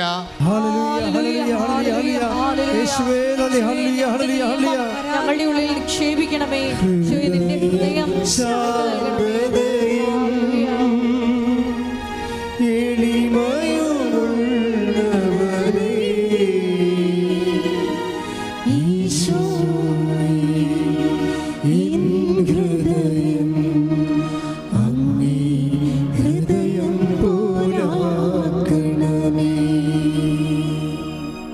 പരിശുദ്ധ പരമ ദിവ്യകാരുണ്യത്തിന് ആരാധനയും സ്തുതിയും പുകഴ്ചയും ഉണ്ടായിരിക്കട്ടെ. ഈ ദിവസങ്ങളിൽ വേറെ ഒരു സാക്ഷ്യമുണ്ടായി. ആ സാക്ഷ്യത്തിൽ ദൈവത്തിൻ്റെ ഭാഗങ്ങളെല്ലാം കറക്റ്റാണ്, മനുഷ്യൻ്റെ ഭാഗങ്ങൾ കറക്റ്റല്ല. നമ്മളിപ്പോൾ പറഞ്ഞ വചനവുമായിട്ട് ഞാൻ ഇനി പറയാൻ പോകുന്ന സാക്ഷ്യങ്ങളെ നിങ്ങൾ കൂട്ടിവെക്കുമ്പോൾ ഞാൻ എന്താ ഉദ്ദേശിച്ചതെന്ന് നിങ്ങൾക്ക് മനസ്സിലാകും. സാക്ഷ്യം പറഞ്ഞിരിക്കുന്നത് പള്ളിക്കരയിൽ നിന്ന്, എറണാകുളം പള്ളിക്കരയിൽ നിന്ന് ലക്ഷ്മിയാണ് സാക്ഷ്യം പറഞ്ഞിരിക്കുന്നത്. സാക്ഷ്യം ഇതാണ്: 26 വർഷമായിട്ട് അവർ പൊതുമേഖലാ സ്ഥാപനത്തിൽ വർക്ക് ചെയ്യാണ്. ഗാർഡനർ പൂന്തോട്ടക്കാരായിട്ട് വർക്ക് ചെയ്യാണ് ഗവൺമെൻറ് സ്ഥാപനത്തിൽ. അപ്പോൾ അവർ വർക്ക് ചെയ്തുകൊണ്ടിരിക്കുന്ന സമയത്ത് 12 കൊല്ലമായിട്ട് അവരുടെ അപ്പനും അമ്മയും തളർവാദം പിടിപെട്ട് വീട്ടിൽ കിടക്കുകയാണ്. 12 കൊല്ലമായിട്ട് അപ്പനും അമ്മയും തളർവാദം പിടിപെട്ട് വീട്ടിൽ കിടക്കുക. അപ്പം അവരെ നോക്കാൻ ആരും ഇല്ല. അമ്മയും കൂടെ തളർവാദം വന്ന് വീണ് അപ്പനും അമ്മയും വീണ സ്ഥിതിക്ക് അപ്പം തന്നെ ആങ്ങളെയും ഭാര്യ അവിടെ നിന്ന് സ്കൂട്ടായി. അവിടെ തന്നെ അവരപ്പം പുറം വാതിലൂടെ വെരിയും ചാടി അവർ പോയി. കാര്യം അവർക്ക് ഇവിടെ ഉണ്ട്, അവരുടെ ജീവിതം പോകും. അപ്പനും അങ്ങനെ നോക്കി കഴിഞ്ഞാലേ അവരുടെ ജീവിതം പോകും. അതുകൊണ്ട് അവർ നാത്തും ഭാര്യയും മകനെയും പിടിച്ചുകൊണ്ട് സ്ഥലം വിട്ട്. പിന്നെ എന്ത് ചെയ്യും? അപ്പനും അമ്മയും ഇവരുടെ തലയിലായി. അതിനകത്ത് അവർക്ക് സങ്കടമൊന്നുമില്ല. പക്ഷെ സങ്കടമുള്ളത് വെച്ച് കഴിഞ്ഞാൽ അവിടെ ജോലി ഈ അപ്പനെയും അമ്മയും നോക്കി നിന്നത് കാരണം സമയത്തും കാലത്തും ജോലിക്ക് പോയില്ല. പൂന്തോട്ടത്തിൽ കളകളൊക്കെ വളർന്ന് പൂക്കളൊന്നും വിടരണില്ല. ഗവൺമെൻറ് ഇവരെ പുറത്താക്കി, ജോലി പോയി. രണ്ടാഴ്ച കാശാച്ച് വരാൻ കണ്ട അപ്പനും അമ്മയും വീണു. അത് അവരെ നോക്കാൻ വേണ്ടി നിന്നപ്പോൾ ആങ്ങൾ ചാടിപ്പോയി ഭാര്യയുമായിട്ട്. പിന്നെന്താ സംഭവിച്ചത്? അങ്ങനെ പോയാലും ഞാൻ കുറ്റം പറയത്തില്ല. എന്താ കാര്യം? ആ സിറ്റുവേഷനിൽ അയാൾക്ക് ജീവിക്കാൻ പറ്റുന്ന ആർക്ക് ജീവിക്കാൻ പറ്റുന്നേ പറയത്തുള്ളൂ. അത് അവരുടെ കാര്യം. എന്നാലും ഞാൻ അവർ പറഞ്ഞത് കൊണ്ട് പറയണതാ. അപ്പോൾ ഇവർ അപ്പനും അമ്മയും നോക്കാൻ വേണ്ടി നിൽക്കുകയാണ്. ഇവർക്ക് വേലയുമില്ല, പണിയുമില്ല. ഉള്ളത് കൊണ്ടൊക്കെ ഇങ്ങനെ ഉരുട്ടി കൊണ്ടുപോവുകയാണ് കുടുംബം. എന്തൊരു കഷ്ടപ്പാടാന്ന് ചോദിക്കേ. അതിനിടയ്ക്ക് വേറൊരു സംഭവം ഉണ്ടായി. ഇവിടെ ചേടത്തിനെ കല്യാണം കഴിച്ച വീട്ടിൽ വണ്ടി ഇടിച്ച് ചേടത്തിയും ഭർത്താവും മരിച്ചു. അവർക്ക് 3 കുഞ്ഞുങ്ങളുണ്ട്. ആ 3 കുഞ്ഞുങ്ങൾ കൂടി ഇവിടെ വന്ന് നിൽക്കണം ഇപ്പോൾ. അപ്പോൾ ഈ ഒരു ചേടത്തിയുടെ തലയിൽ തളർന്ന് കിടക്കുന്ന അപ്പനും അമ്മയും ചേടത്തിയുടെ 3 കുഞ്ഞുങ്ങളും ഇവരും ഉണ്ട്. എങ്ങനെ ജീവിക്കും ഈ ഒരവസ്ഥ? ഈ ലോകത്ത് ഉടമ്പടി ഇല്ലെങ്കിൽ ഇങ്ങനെയുള്ള ആൾക്കാരൊക്കെ ആത്മഹത്യ ചെയ്യേണ്ടി വരും. തമസമല്ല, അവരുടെ മുമ്പിൽ വേറെ വഴിയില്ല. അവർ വന്നു അമ്മയോട് പറഞ്ഞ് കാലക്കെട്ടി വീണ് ഉടമ്പടി എടുത്തപ്പോൾ അമ്മ ആ വിഷയം ഏറ്റെടുത്ത്. ഈ വിഷയം എങ്ങനെ ഏറ്റെടുക്കും? ഇപ്പോൾ അവസ്ഥ കണ്ടില്ലേ? ഈ വിഷയം എങ്ങനെ ഏറ്റെടുക്കും എന്നൊന്ന് ചിന്തിച്ചേ. അമ്മ ആദ്യം ചെയ്തതെന്ന് വെച്ച് കഴിഞ്ഞാൽ, ഇവരുടെ അമ്മയ്ക്കറിയാമല്ലോ എന്താ ചെയ്യേണ്ടതെന്ന്. ഈ ഒരു സിറ്റുവേഷൻ വന്നാൽ അപ്പയും ഭാര്യയും, അതായത് അപ്പനും അമ്മയും തലവാരോട് വീട്ടിൽ കിടക്കുന്നു. അതുപോലെ തന്നെ അവരുടെ ചേച്ചിയുടെ ഭർത്താവ് ഭാര്യ മരിക്കുന്നു. അവരുടെ മക്കളും വന്ന് ഇവിടെ നിൽക്കുന്നു. ഇങ്ങനെയുള്ള സിറ്റുവേഷനിൽ ഇവരെങ്ങനെ ചെയ്യാൻ പറ്റും? അമ്മ ആദ്യം ചെയ്ത കാര്യം എന്താ അറിയാമോ? ഉടമ്പടി എടുത്ത ഉടനെ എന്ത് ചെയ്ത് അവർക്ക് വെയിലും മഴയും കൊള്ളാത്തൊരു ജോലി കിട്ടിയെന്ന് അവർ പറയണത്. ഞാൻ ഗാർഡൻ ജോലി ചെയ്ത സമയത്ത് മഴയത്തും ജോലി ചെയ്യണ്ടേ? മഴയത്തും ജോലി ചെയ്യണം. അതുപോലെ തന്നെ വെയിലത്തും ജോലി ചെയ്യണം, ഗാർഡൻ ജോലി. അപ്പോൾ അവർക്ക് പ്രായമായി വരണമനുസരിച്ച് വെയിലും മഴയും കൊള്ളാൻ പറ്റാത്ത അവസ്ഥയായിപ്പോയി. നീരിറക്കമൊക്കെ ഉണ്ടാവും. അപ്പോൾ അങ്ങനെ വന്നപ്പോൾ അമ്മ എന്ത് ചെയ്ത് ആദ്യമേ വെയിലും മഴയും കൊള്ളാത്ത ജോലി ആ സ്ഥാപനത്തിൽ തന്നെ ഓഫീസിനകത്ത് കൊടുത്തെന്ന്. Price the Lord. അമ്മയ്ക്കിതെല്ലാം കഴിയും, ഇതെല്ലാം അമ്മയുടെ കസ്റ്റഡിയിലുള്ള സംഭവങ്ങളാണ്. നിങ്ങളൊന്നും മര്യാദക്ക് നിന്നാൽ മതി ദൈവത്തിൻ്റെ മുമ്പിൽ. നിങ്ങൾ ദൈവത്തെ പരീക്ഷിക്കാൻ നോക്കിയിട്ടാണ് കുഴപ്പം പറയണത്. നിങ്ങൾ ദൈവവുമായിട്ടുള്ള ബന്ധം പല ആൾക്കാർക്കും ഈ കിരിക്കിക്കുത്ത് കളിക്കാരുടെ ബന്ധമാണ്. നമ്മൾ 10 വെച്ച് എന്നിട്ട് നോക്കി നിൽക്കും, കട്ട ഒന്ന് പൊങ്ങാൻ നോക്കി നിൽക്കും. കാരണം കിരിക്കുത്തുകാർ കൊണ്ട് 10 ഡയമണ്ട് പൂവെന്നൊക്കെ പറയുമ്പോൾ കൊണ്ടേ വെക്കും, 10 രൂപ ഇടും. എന്നിട്ട് പാട്ട പൊക്കാൻ വേണ്ടി നോക്കി നിൽക്കും, അതും പോയെന്നും പറയും. ഉടമ്പടിയിൽ അങ്ങനെ പലപ്പോഴും ഇങ്ങനെ കുറേ സംഭവം പോകും. ചിലപ്പോൾ ആദ്യമൊക്കെ നോക്കി മനസ്സിലാക്കണം. നിങ്ങൾക്ക് അത് നിങ്ങളുടെ വിഷയം നടക്കുന്നുണ്ടോ എന്നല്ല നോക്കേണ്ടത്, ദൈവത്തെ സ്നേഹിക്കാൻ പറ്റുന്നുണ്ടോ എന്നാണ് നോക്കേണ്ടത്. ദൈവത്തിന് അറിയാൻ പറ്റും വഴി. അതെ, ചൂണ്ടയിടുന്ന ആൾക്കാർ പോലെ പൊങ്ങ് താഴുന്നുണ്ടോ, മീൻ പിടിക്കുന്നുണ്ടോ, പൊങ്ങ് താഴുന്നുണ്ടോ എന്ന് പറഞ്ഞാൽ ചൂണ്ടക്കാരുടെ മനസ്സാണെങ്കിൽ ദൈവത്തെ ചൂണ്ടയിട്ട് പിടിക്കാൻ ഉടമ്പടി കൊണ്ട് പറ്റത്തില്ല. അപ്പോൾ അത് ആദ്യം ദൈവത്തെ നോക്കിക്കൊണ്ടാണ് വിഷയം ചെയ്യേണ്ടത്. ദൈവത്തിൻ്റെ മനസ്സിന് അനപേക്ഷിതമായി നിങ്ങളുടെ മനസ്സിനെ ഉയർത്തി വളർത്തിക്കൊണ്ടുവരണം. ദൈവത്തിൻ്റെ മനസ്സിന് അനപേക്ഷിതമായി മറ്റുള്ളവരെ സ്നേഹിച്ചും മറ്റുള്ളവരോട് ആഭിമുഖ്യം കാണിച്ചും അതുപോലെ തന്നെ നിങ്ങളുടെ കഷ്ടപ്പാടിനെക്കുറിച്ച് ചിന്തിക്കുന്നതിനേക്കാളുപരി ദൈവത്തെ പ്രതി മറ്റുള്ളവരുടെ കഷ്ടപ്പാടിനെക്കുറിച്ച് ചിന്തിച്ച് കഴിയുമ്പോഴൊക്കെ ദൈവത്തെ മനസ്സിലാകും നിങ്ങളുടെ ഹൃദയം ദൈവത്തിൻ്റെ വചനം എഴുതാൻ പറ്റിയ ഹൃദയമാണെന്ന് മനസ്സിലാകും. അങ്ങനെ വരുമ്പോൾ ദൈവം എഴുത്ത് ഉടമ്പടിയൊക്കെ ദൈവം തുടങ്ങണത്. അപ്പം അതുകൊണ്ട് ഇതിൻ്റെ അകത്തുള്ള കളികളെല്ലാം മനസ്സിലാക്കിയിരുന്ന എളുപ്പമാണ് സംഭവം. ദൈവത്തിന് ഇതൊക്കെ സെറ്റ് ചെയ്യാൻ നിസ്സാരമായ കാര്യമാണ്. അടുത്ത പടി എന്താ വന്നിരിക്കുന്നത്? അപ്പനെ അമ്മനെ അങ്ങോട്ട് വിളിച്ചു മാതാവും. പ്രസംഗം തീർന്നു, ആ ചാപ്റ്റർ ക്ലോസ് ചെയ്ത്. പെട്ടെന്ന് ഇതെല്ലാം സംഭവിക്കണം. എല്ലാ വിഷയവും സെറ്റ് ചെയ്യാൻ ദൈവത്തിൻ്റെ മുമ്പിൽ പാക്കേജ് ഉണ്ട്, എല്ലാ വിഷയവും. അതായത് ഇപ്പം എന്ത് പറ്റിയെന്ന് വെച്ച് കഴിഞ്ഞാൽ ഇവിടെ ശമ്പളവും കൂടി, അതുപോലെ ആ കുഞ്ഞുങ്ങളെ നോക്കാൻ പറ്റുന്നുണ്ട്. കുഞ്ഞുങ്ങളെ നോക്കണം, ഇവർ തന്നെ നോക്കണമെന്നില്ല, മറ്റവരുടെ പൈസ അപ്പോൾ വരാൻ തുടങ്ങി. അപ്പോൾ അതുപോലെ തന്നെ ഈ ജീവിതം മുഴുവൻ നമ്മൾ നോക്കി നിൽക്കുമ്പോൾ പെട്ടെന്നൊരു സ്വപ്നം പോലെ അങ്ങ് സെറ്റായിരിക്കുകയാണ്. ശ്രുതികട ഹല്ലേലൂയ.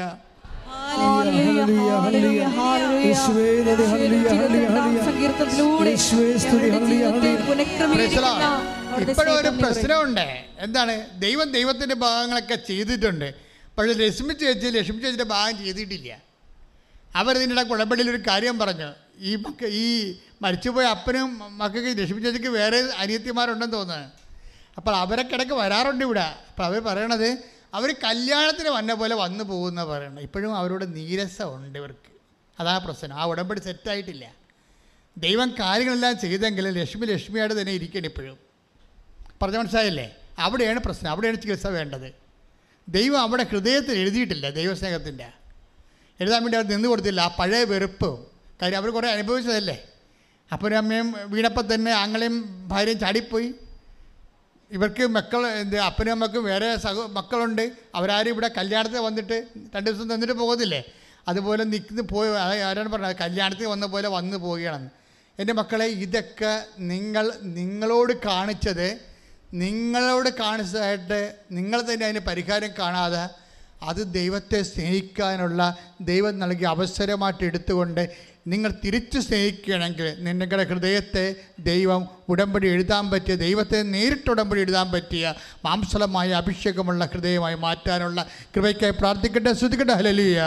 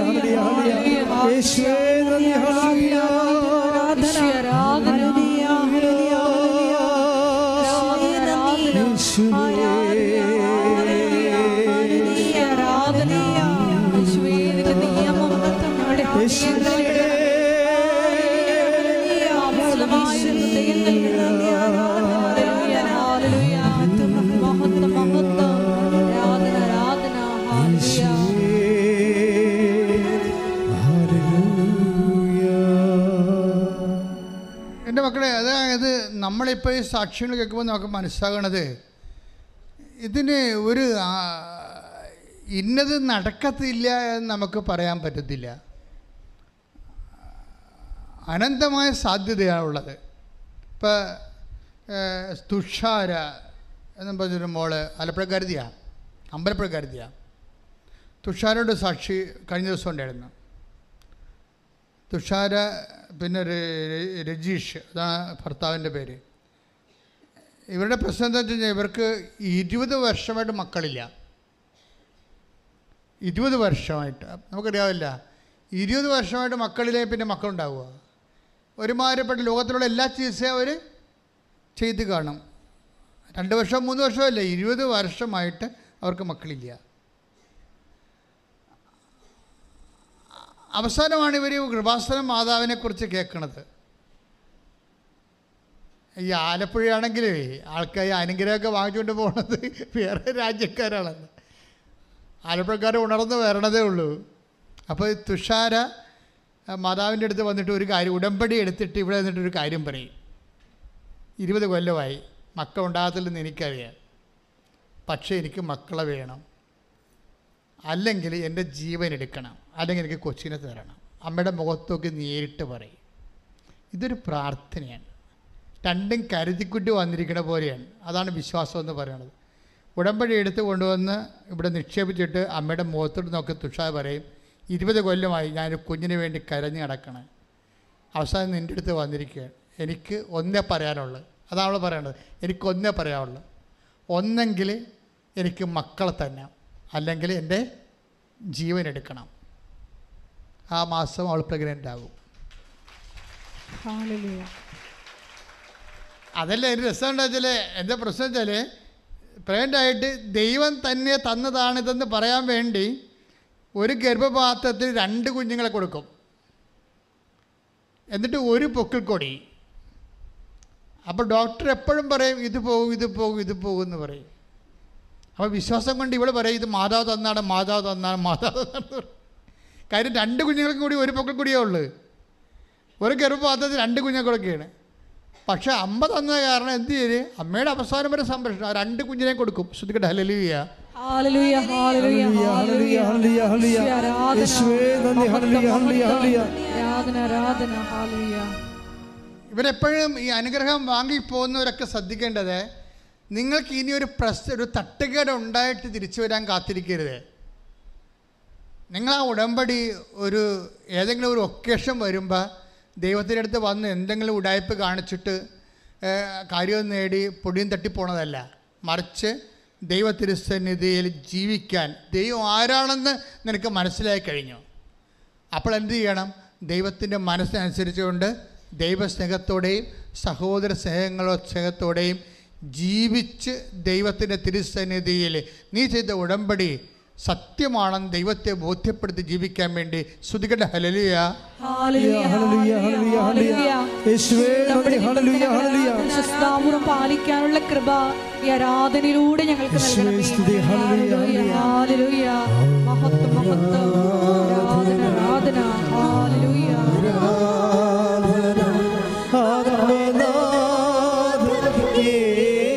യേശുവേ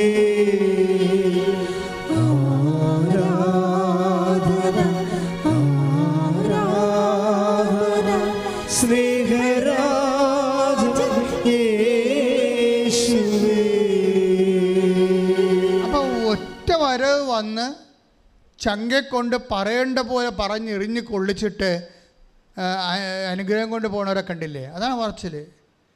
20 കൊല്ലമായി ഞാൻ കുഞ്ഞുങ്ങളില്ലാതെ മരണവേദന അനുഭവിക്കുകയാണ്, എനിക്കൊന്നേ പറയാനുള്ളൂ. അതാ പറഞ്ഞു, എനിക്ക് അമ്മയോട്, അതായത് ആ ജീവിക്കുന്ന ദൈവ സാന്നിധ്യത്തിനോട് ഇൻട്രാക്ട് ചെയ്യുന്ന രീതി കണ്ട വിശ്വാസിയുടെ, എനിക്കൊന്നേ പറയാനുള്ളൂ, നീ എനിക്ക് കുഞ്ഞിനെ തരണം, അല്ലെങ്കിൽ എൻ്റെ ജീവൻ തിരിച്ചെടുക്കണമെന്ന്.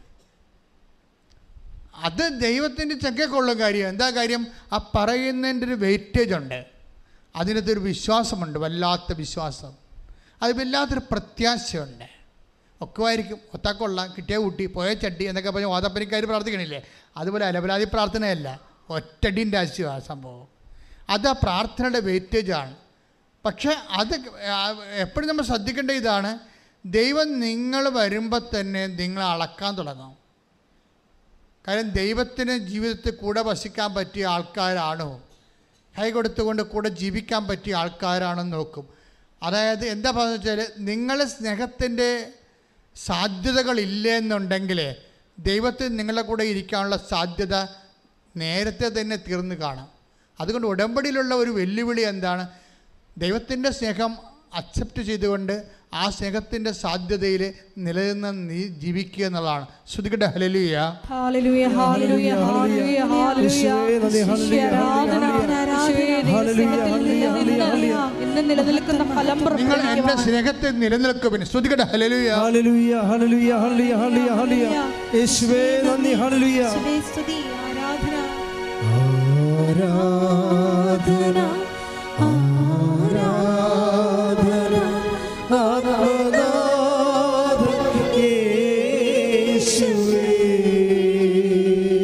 യോഹന്നാൻ 15:9. യോഹന്നാൻ 15:9. പിതാവ് എന്നെ സ്നേഹിച്ചതുപോലെ ഞാനും നിങ്ങളെ സ്നേഹിച്ചു, നിങ്ങൾ എൻ്റെ സ്നേഹത്തിൽ നിലനിൽക്കുവിൻ. ഇതാണ് പ്രശ്നം. ആ യോഹന്നാൻ 15:9 എന്താ പറയണത്? ഏറ്റു പറഞ്ഞേ, പിതാവ് എന്നെ സ്നേഹിച്ചതുപോലെ ഞാനും നിങ്ങളെ സ്നേഹിച്ചു, നിങ്ങൾ എൻ്റെ സ്നേഹത്തിൽ നിലനിൽക്കുവിൻ. അപ്പോൾ സ്നേഹത്തിൽ നിലനിൽക്കാൻ വേണ്ടിയുള്ള വിളിയാണ് ഉടമ്പടി. അല്ല 90 ദിവസം കൊണ്ട് പൊടി കൊട്ടിപ്പോയിട്ട് അവസാനിപ്പിക്കാനുള്ളതല്ല. കാര്യം കണ്ട് കാണുമ്പോൾ ഇനി കാര്യമൊന്നും ഇല്ലല്ലോ എന്ന് പറഞ്ഞ് ഉടമ്പടി അവസാനിപ്പിക്കുന്ന ആൾക്കാരുണ്ട്.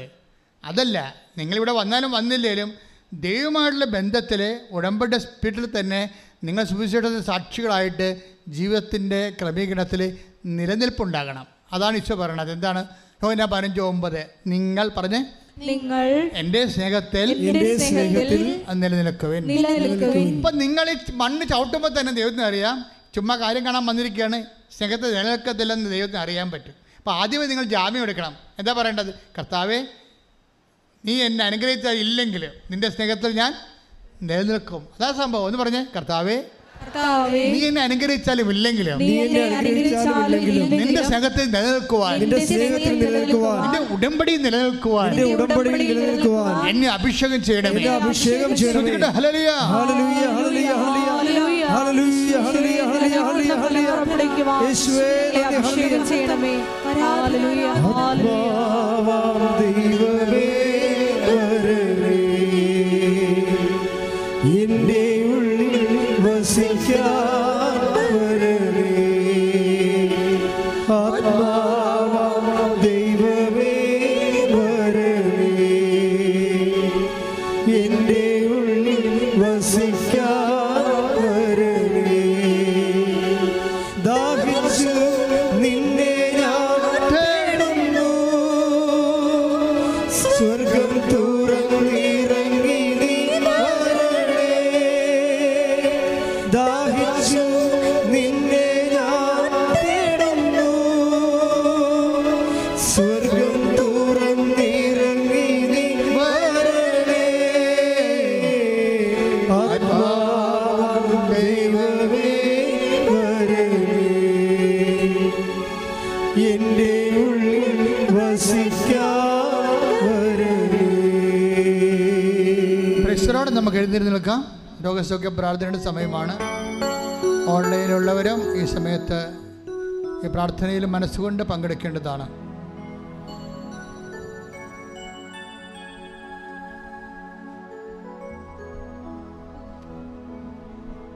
മക്കളെ, ദൈവകൃപയുടെ സമയത്താണ് നമ്മൾ നിൽക്കുന്നത്. ദിവ്യകാരുണ്യത്തിൽ എഴുന്നള്ളിരിക്കുന്ന ജീവൽ സാന്നിധ്യമായ ദിവ്യകർത്താവിൻ്റെ തിരുസന്നിധിയിൽ അമ്മയുടെ മാധ്യസ്ഥത്തിൽ ഇപ്പോൾ ഉടമ്പടിയിൽ നമ്മൾ കേട്ട വചനങ്ങളിൽ സുവിശേഷ സാക്ഷികളെ പോലെ നീ മനസ്സ് നിറഞ്ഞ അർത്താറയിൽ നിന്നെ അർപ്പിക്കുക. പതിനായിരങ്ങളും ലക്ഷങ്ങളും തങ്ങളുടെ കണ്ണുനീര് അവസാനിപ്പിച്ച് സന്തോഷത്തിൽ സാക്ഷ്യം പറഞ്ഞ ഇടത്തേക്ക് ദൈവം നിന്നെയും നിൻ്റെ കണ്ണീരിൻ്റെ കാലത്ത് വിളിച്ചിരിക്കുന്നത് നിന്നോടുള്ള ദൈവത്തിൻ്റെ സ്നേഹമാണ്. നിന്നെ ദൈവം കൈവിട്ടിട്ടില്ല എന്നുള്ള സൂചനയാണ്. കർത്താവേ, നിന്റെ വിശുദ്ധ പൗരോഹിത്യത്തെ നീ മഹത്വപ്പെടുത്തണമെന്ന് പ്രാർത്ഥിക്കുന്നു. ശ്രുതിയുടെ മക്കളെ, ഉന്നതമായ നാമത്തിന് സ്വന്തം ഞാൻ പ്രാർത്ഥിക്കുന്നു. കർത്താവേ, കർത്താവേ, നിന്റെ വിശുദ്ധ പൗരോഹിത്യത്തെ മഹത്വപ്പെടുത്തണമേ. കർത്താവേ, കർത്താവേ, സഭയിലുള്ള സാന്നിധ്യം പ്രകടമാക്കണമേ. കർത്താവേ, നിന്റെ തിരുമുറുപാർന്ന് വലതുകരം, ആണിപ്രധാന അത്ഭുതകരം ഓരോ മകൻ്റെയും മകളുടെയും ശിരസ് നീ വെക്കണമേ. ഉച്ച മുതൽ ഉള്ളംകാൽ വരെ കർത്താവിൻ്റെ രക്തം പടരട്ടെ. കർത്താവിൻ്റെ ഉന്നതമായ വലതുകരം, തിരുമുറുപാർന്ന വലതുകരം, അനുഗ്രഹകരം കർത്താവേ, നിങ്ങളുടെ മകളുടെയും മകൻ്റെയും ശിരസിൽ വെക്കണമേ. ഉച്ച മുതൽ ഉള്ളംകാൽ വരെ കർത്താവിൻ്റെ രക്തം പടരട്ടെ. എല്ലാ ആന്തരിക അവയവങ്ങളിലും കർത്താവിൻ്റെ രക്തം പടരട്ടെ. തലവേദന, ആന്തരിക സിസ്റ്റുള്ളവർ, മഴയുള്ളവർ, ക്യാൻസർ ഉള്ളവർ, യേശു ക്രിസ്തുവിന് ഉന്നതമായ നാമത്തിലെ മാരകരോഗങ്ങളെ യേശുവിൻ്റെ നാമത്തിൽ മാറിപ്പോകട്ടെ. കർത്താവേ, കർത്താവേ, കർത്താവേ, സ്വർഗം തുറക്കണമേ. കർത്താവേ, കർത്താവേ, കർത്താവേ, നിന്റെ വിശുദ്ധ പൗരോഹിത്യത്തെ മഹത്വപ്പെടുത്തണമേ. കർത്താവേ, കർത്താവേ, സഭയിലുള്ള സാന്നിധ്യം പ്രകടമാക്കണമേ. കർത്താവേ, ഈശോ, നിന്റെ മുഴുക്കിടത്ത് ഓർത്തുകൊണ്ട് അങ്ങനെ അവകാശമോഖിനുമാകുന്ന തിരുസഭയോട് കണ്ണു തോന്നണമേ. ഈശോ, നിന്റെ കരത്തന്നെ കാണിപ്പെടുത്തി ഓർത്തുകൊണ്ട് അങ്ങനെ അവകാശമോഖിനുമാകുന്ന തിരുസഭയോട് കണ്ണു തോന്നണമേ. ഈശോ, നിന്റെ ചെമ്മടിപ്പാടുകൾ ഓർത്തുകൊണ്ട് അങ്ങനെ അവകാശമോഖിനുമായ തിരുസഭയോട് കണ്ണു തോന്നണമേ. കർത്താവേ, ഇവിടെ പ്രാർത്ഥിക്കുന്ന മക്കളെ, ഓൺലൈനിൽ പ്രാർത്ഥിക്കുന്ന മക്കളെ, ത്വക്ക് രോഗങ്ങള്, ആന്തരിക അവയവ രോഗങ്ങള്, മാർഗരോഗങ്ങള്, മാറാ രോഗങ്ങള് യേശു ക്രിസ്തുവിന്റെ ഉന്നതമായ നാമത്തില് മാറിപ്പോകട്ടെ.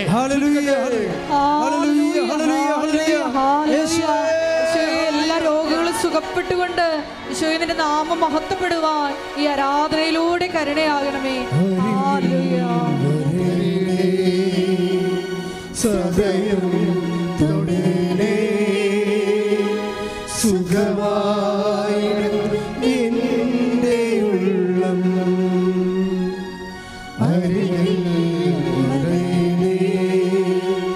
സദയം തൊടേ സുഖമായി എൻ്റെ ഉള്ളം. പരിശുദ്ധ പരമ ദിവ്യകാരുണ്യത്തിന് നേരവും ആരാധനയും സ്തുതിയും പുകഴ്ചയും ഉണ്ടായിരിക്കട്ടെ. എൻ്റെ മക്കളെ, വളരെ വ്യഗ്രതയോടെ, വളരെ വിശ്വാസത്തോടെ, വളരെ ദൈവസ്നേഹത്തോടെ, ദൈവത്തിൻ്റെ സാന്നിധ്യത്തിലാണ് നിങ്ങൾ നിൽക്കുന്നെന്നുള്ള ബോധ്യത്തോടു കൂടി ആഴമായി സ്തുതിച്ചുകൊണ്ട് നിൽക്കട്ടെ. സ്തുതികട്ടെ.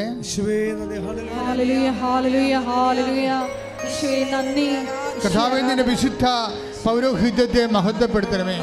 അപ്പാ, സ്വർഗീയപ്പാ, അങ്ങേ പുത്രനായ യേശു ക്രിസ്തുവിന്റെ നാമത്തിൽ അടയാളം കാണിക്കണമേ. അപ്പാ, സ്വർഗീയപ്പാ, അങ്ങേ പുത്രനായ യേശു ക്രിസ്തു നാമത്തിൽ അടയാളം കാണിക്കണമേ. അപ്പാ, 38 വർഷമായി ഞാൻ അർപ്പിച്ച കൃപാനകള്, 38 വർഷമായി അർപ്പിച്ച ആരാധനകള്, 38 വർഷമായി ഞാൻ കണ്ടുമുട്ടിയ ജനങ്ങളിലേക്ക് വിശ്വാസത്തിന് തീത്താമ്പുകളെ കൊളുത്താൻ ശ്രമിച്ച വിശ്വാസ തീഷ്ണതകളെ ഞാൻ സ്മരിക്കണേ. അപ്പാ, ഇപ്പോഴും കർത്താവിൻ്റെ നാമത്തെ പ്രാർത്ഥിക്കുന്ന എല്ലാ വിശുദ്ധന്മാരെ സാക്ഷി നിർത്തി പ്രാർത്ഥിക്കുന്ന എൻ്റെ അമ്മയെ പരിശുദ്ധ കന്യാമറിയത്തെ സാക്ഷി നിർത്തിക്കൊണ്ട് പ്രാർത്ഥിക്കുന്നു.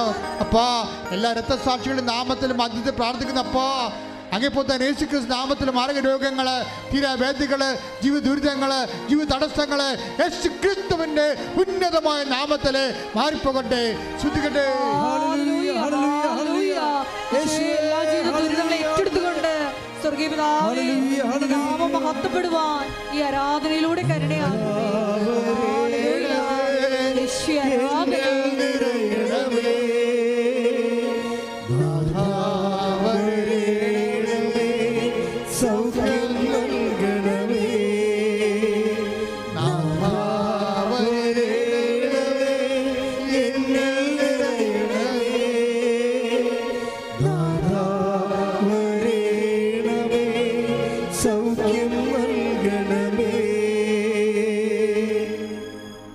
ലക്ഷക്കണക്കിന് മനുഷ്യരെ അനുഗ്രഹം പ്രാപിച്ച് ആശ്വാസം പ്രാപിച്ച സ്ഥലത്ത് ദൈവം നിന്നെയും കൊണ്ടുവന്നിരിക്കുകയാണ്. നിന്റെ കണ്ണീരിൻ്റെ കാലത്ത് ദൈവം നിന്നെ കൈവിട്ടിട്ടില്ല, ദൈവം നിന്നെ അബാൻഡൻ ചെയ്തിട്ടില്ല. നിന്റെ ജീവിതത്തിൻ്റെ പ്രശ്നങ്ങളുടെ മേൽ ദൈവത്തിന് പ്രത്യേകമായ തീരുമാനമുണ്ട്. അതുകൊണ്ടാണ് ദൈവം നിന്നെ വിളിച്ചിരിക്കുന്നത്. കർത്താവ് തൻ്റെ സ്നേഹത്താൽ നിങ്ങൾ തിരഞ്ഞെടുത്തു എന്ന് പറയാം. തിരഞ്ഞെടുത്തുകൊണ്ട് നിന്നെ ആശ്വസിപ്പിക്കാൻ വേണ്ടി വിളിച്ചിരിക്കുന്നതെന്ന് പറയാം. അതുകൊണ്ട് തന്നെ കർത്താവിൻ്റെ അമ്മയുടെ മധ്യസ്ഥത്തിൽ യേശുക്രിസ്തു നാമത്തിൽ നീ കർത്താവ് അമ്മ മാതാവ് പ്രത്യക്ഷപ്പെട്ട ദിവ്യ മന്ദിരത്തിൽ നീ ആയിരിക്കുമ്പോൾ അതിൽ ആശ്രയിച്ചുകൊണ്ടും അത് ലൈവ് ഓൺലൈനെ കണ്ടുകൊണ്ട് ഓൺലൈനിരിക്കുന്ന പ്രാർത്ഥിക്കുന്നവരോടും പറയാനുള്ളത് ഇത്ര മാത്രമാണ്. നിന്റെ കണ്ണീരിൻ്റെ കാലങ്ങൾ തീരാൻ പോവുകയാണ്. നിന്നെ കർത്താവ് തൊടാൻ പോവുകയാണ്. നിൻ്റെ എല്ലാവിധ ജീവിത മണ്ഡലങ്ങളും കർത്താവ് അവർക്ക് വീഞ്ഞില്ല എന്ന് പറഞ്ഞുകൊണ്ടൊരു കുടുംബത്തിൻ്റെ അപമാന ഭാരത്തെ സ്വന്തമായി ഏറ്റെടുത്തുകൊണ്ട് കാനായിലെ കല്യാണത്തിൽ തൻ്റെ പുത്രനോട് കർത്താവ് അമ്മ അടയാളം ആവശ്യപ്പെട്ടതുപോലെ അതേ അമ്മ തന്നെ അൾത്താരയിൽ കൊണ്ട് അമ്മ പ്രത്യക്ഷപ്പെട്ട് ഇടത്ത് നിന്നുകൊണ്ട് നിങ്ങൾക്ക് ഓരോരുത്തർക്കും വേണ്ടി തൻ്റെ പുത്രനോട് അടയാളം ആവശ്യപ്പെടുന്ന സ്വർഗീയ നിമിഷങ്ങൾ, ഉടമ്പടി നിമിഷങ്ങളിലേക്ക് കർത്താവ് ജോലിയില്ലാത്തവർക്ക് വേണ്ടി പ്രാർത്ഥിക്കുന്നു. കർത്താവ് സാമ്പത്തിക കടങ്ങളെ വിഷമിക്കുന്നവർക്ക് വേണ്ടി പ്രാർത്ഥിക്കുന്നു. സാമ്പത്തിക ഭൗതികമായ തകർച്ച നേരിടുന്നവർക്ക് വേണ്ടി പ്രാർത്ഥിക്കുന്നു. വിദ്യാർത്ഥികൾക്ക് വേണ്ടി പ്രാർത്ഥിക്കുന്നു. പരീക്ഷ എഴുതാൻ പോകുന്നവർക്ക് വേണ്ടി പ്രാർത്ഥിക്കുന്നു. എഴുതിയ പരീക്ഷയിൽ റിസൾട്ടിന് സംശയമുള്ളവർക്ക് വേണ്ടി പ്രാർത്ഥിക്കുന്നു. ജോലി ഇല്ലാത്തവർക്ക് വേണ്ടി പ്രാർത്ഥിക്കുന്നു. സഞ്ചാരികൾക്ക് വേണ്ടി പ്രാർത്ഥിക്കുന്നു. ജോലിക്ക് പോകുന്നവർക്ക് വേണ്ടി പ്രാർത്ഥിക്കുന്നു. തിരിച്ചു വരാൻ കാത്തിക്കുന്നവർക്ക് വേണ്ടി പ്രാർത്ഥിക്കുന്നു. എല്ലാ തരം ജീവിത ദുരിതങ്ങൾ യേശുവിന്റെ നാമത്തിൽ മാറിപ്പോകട്ടെ. സ്തുതിക്കട്ടെ. ഹല്ലേലൂയ, ഹല്ലേലൂയ, ഹല്ലേലൂയ, ഹല്ലേലൂയ, യേശുവേ ആരാധന. ഹല്ലേലൂയ, ഹല്ലേലൂയ, ഹല്ലേലൂയ, ഹല്ലേലൂയ, ഹല്ലേലൂയ. മഹത്വപ്പെടുത്തണമേ. ഹല്ലേലൂയ, ഹല്ലേലൂയ. നാഥാവരേണമേ എന്നിൽ നിറയണമേ. നാഥാവരേണമേ സൗഖ്യം നൽകണമേ.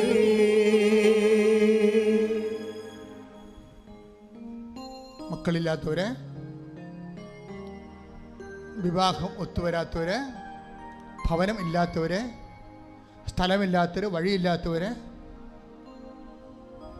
ഭവനം വിട്ടുമാറാത്തവര്, ജോലി സ്ഥലങ്ങളിലേക്ക് പോകാൻ പറ്റാതിരിക്കുന്നവര്,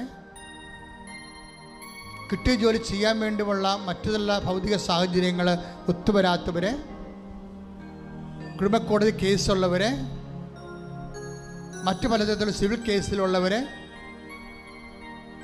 അതുകൊണ്ട് തന്നെ വേറെ പല ജീവിത തടസ്സങ്ങളുള്ളവർ, അവർക്കെല്ലാവർക്കും വേണ്ടി പ്രാർത്ഥിക്കുന്ന സമയമാണ്. കർത്താവേ, എല്ലാ സങ്കടക്കാർക്കും വേണ്ടി പ്രാർത്ഥിക്കുന്നു. ഈശോ കർത്താവേ, നിന്റെ അണിപ്പെടുതാൻ വലതുകരം ഇപ്പോൾ പ്രാർത്ഥിച്ച മക്കളുടെ മേലെ നീ വെക്കണമെന്ന് പ്രാർത്ഥിക്കുന്നു. കർത്താവ്, എല്ലാവരും സന്തോഷത്തോടെ ആയിരിക്കുവാനും സുവിശേഷ സാക്ഷിയായിരിക്കുവാനും പരിശുദ്ധാത്മാവിന് നിറവ് നൽകണമെന്ന് പ്രാർത്ഥിക്കുന്നു. കർത്താവിൻ്റെ വിശുദ്ധമായ രക്തത്താൽ കർത്താവ് തളിക്കണം. ഈശോ എസെക്കിയേൽ 36:26 എഴുതിയിരിക്കുന്ന പോലെയും ദരിയ 31:33 എഴുതിയിരിക്കുന്ന പോലെയും കർത്താവ്, പുതിയ ഹൃദയം എന്ന് പറയുന്നത് നിന്റെ വചനങ്ങളാൽ ആലേഖനം ചെയ്യപ്പെട്ട നീ തന്നെ ഹൃദയാന്തർഭാഗത്ത് ഉടമ്പടി ചെയ്തുകൊണ്ട് നിന്റെ ദിവ്യസ്നേഹത്താൽ നിവൃത്തിയാക്കുന്നവരുടെ സാക്ഷികളുടെ ജീവിതമാണ്. കർത്താവേ, അതവർക്ക് നൽകണമേ, പുതിയ ഹൃദയത്തെ നൽകണമേ എന്ന് പ്രാർത്ഥിച്ചുകൊണ്ട് ശ്രുതികട്ടെ. ഹല്ലേലൂയ, ഹല്ലേലൂയ, ഹല്ലേലൂയ, യേശുവേ ഹല്ലേലൂയ, ഹല്ലേലൂയ, മഹത്വം. ഹല്ലേലൂയ, ഹല്ലേലൂയ, ഹല്ലേലൂയ. ഞങ്ങൾക്ക് മാംസളമായ ഹൃദയം നൽകണമേ. ഹല്ലേലൂയ. മുട്ടിയിൽ നിന്നുകൊണ്ട് വ്യക്തിപരമായ ആവശ്യങ്ങൾക്ക് വേണ്ടി പ്രാർത്ഥിക്കട്ടെ. ഓൺലൈനിലുള്ളവർ ഈ സമയത്ത് മുട്ടിയിൽ നിന്നുകൊണ്ട് വ്യക്തിപരമായ ആവശ്യങ്ങൾക്ക് വേണ്ടി പ്രാർത്ഥിക്കട്ടെ.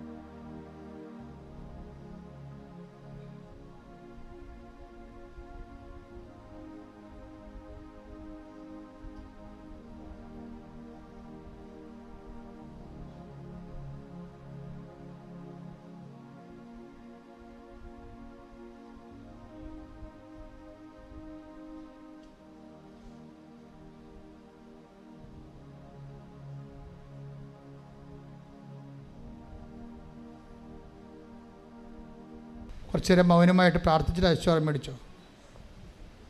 ഒരിക്കൽ കൂടി മരിയൻ ഉടമ്പടിയിൽ സമർപ്പിച്ചിരിക്കുന്ന എല്ലാ വിഷയങ്ങളും ദിവ്യകാരുണ്യ സന്നിധിയിൽ ദൈവമാതാവിൻ്റെ മധ്യസ്ഥയിൽ ഒരു നിമിഷം നമുക്ക് സമർപ്പിച്ച് മൗനമായിട്ട് പ്രാർത്ഥിക്കാം.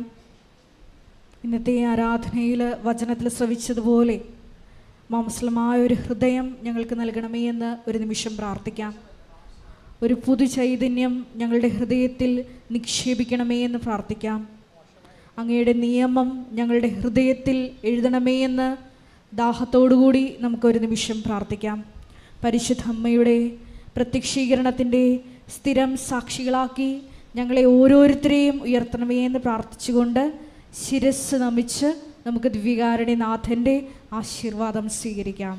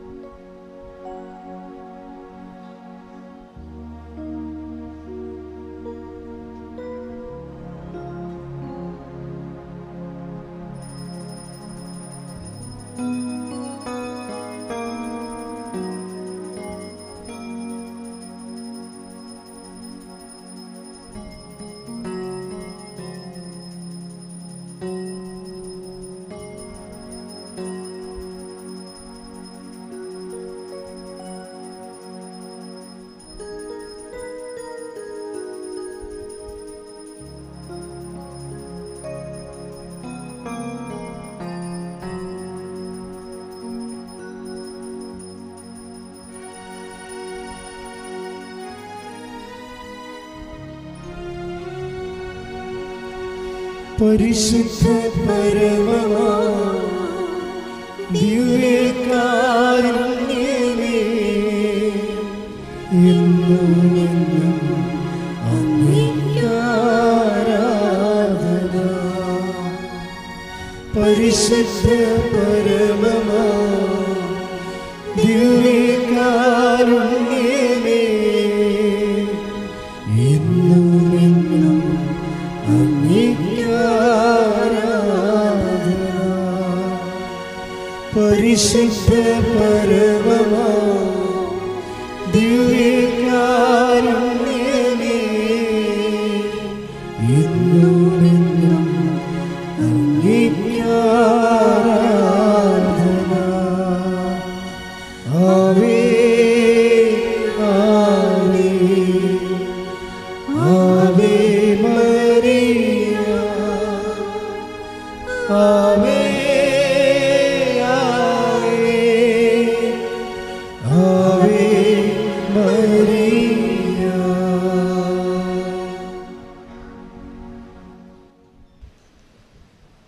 ക്രിസ്തുലാണ് അറിയിപ്പുകൾ.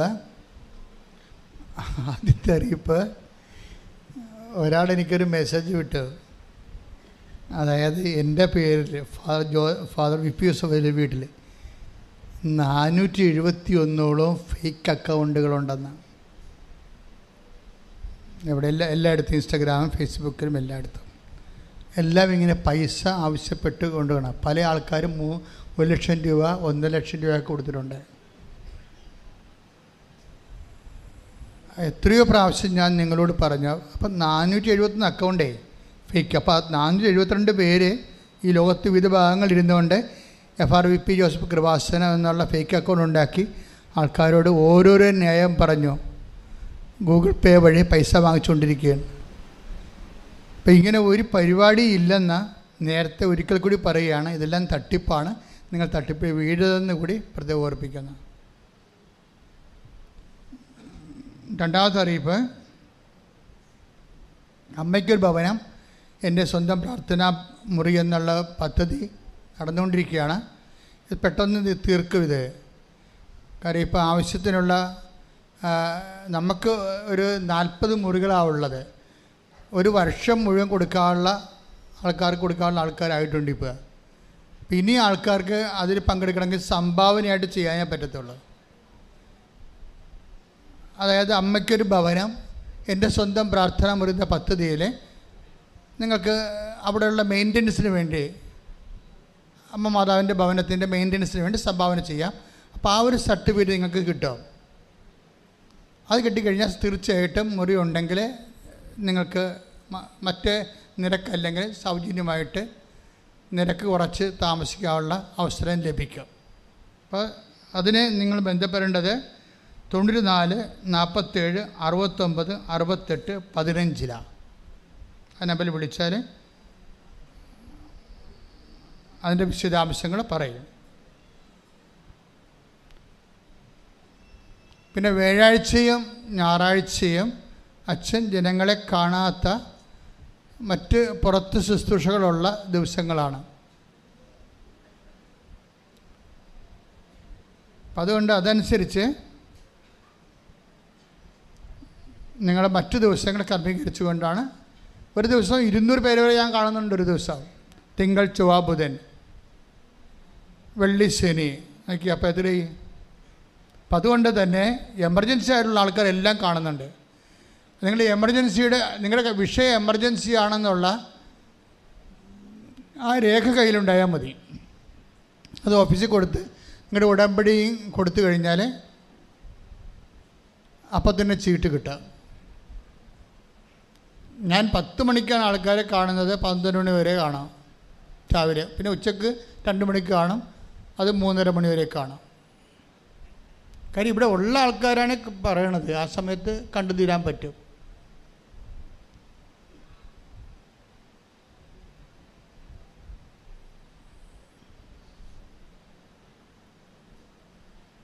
പിന്നെ അച്ഛൻ ഇവിടെ ഉണ്ടോ ഇല്ലേ എന്ന് നിങ്ങളെ വിളിച്ച് ചോദിച്ച് ഉറപ്പ് വരുത്തണം. അച്ഛൻ ഇവിടെ ഉണ്ടോ ഇല്ലേ എന്നുള്ളത് വിളിച്ച് ചോദിച്ച് ഉറപ്പ് വരുത്തണം. അല്ലെങ്കിൽ നിങ്ങൾ വരുമ്പോൾ അച്ഛൻ ഇല്ലെങ്കിൽ ചിലപ്പോൾ ഇപ്പം തിങ്കളാഴ്ച അച്ഛൻ കാണാമെന്ന് പറഞ്ഞല്ലോ, ചൊവ്വാഴ്ച കാണാമെന്ന് പറഞ്ഞല്ലോ, ഇപ്പം അച്ഛൻ ഇല്ലേ ഇവിടെ വന്നപ്പോൾ, അങ്ങനെ ചോദിക്കരുത്. അങ്ങനെ കാര്യം ഞാൻ ചിലപ്പോൾ സീരിയസ് വിഷയമൊക്കെ വരുമ്പോൾ എനിക്ക് പോകേണ്ടി വരും. അപ്പം നിങ്ങൾ നേരത്തെ ചോദിച്ച് 2 ദിവസം മുമ്പ് ചോദിച്ച് ഉറപ്പ് വരുത്തണം. 9447285400 വിളിക്കേണ്ടത്. ആ വിളിച്ച് അച്ഛനുണ്ടോ ഇല്ലയോ എന്ന് അറിയാൻ പറ്റും. നിങ്ങൾ വരുന്ന ദിവസം അച്ഛനുണ്ടോ ഇല്ലയോ എന്ന് അറിയാൻ പറ്റും.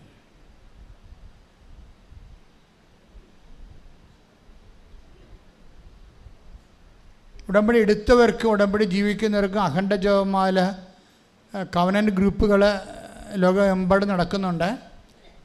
അതിനുവേണ്ടി നിങ്ങൾക്ക് ഉടമ്പടി എടുത്ത 10 പേര് നിങ്ങളുടെ സമൂഹത്തിലുണ്ടെങ്കിൽ, കൂട്ടായ്മയിലുണ്ടെങ്കിൽ അവർക്ക് ഇവിടുന്ന് അഖണ്ഡ ജപമാല നൽകുന്നതാണ്. ഓഫീസുമായി ബന്ധപ്പെടണമെന്ന് ഓർപ്പിക്കുന്നു.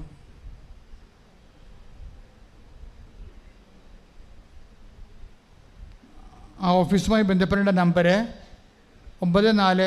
9447285400 ആണ്.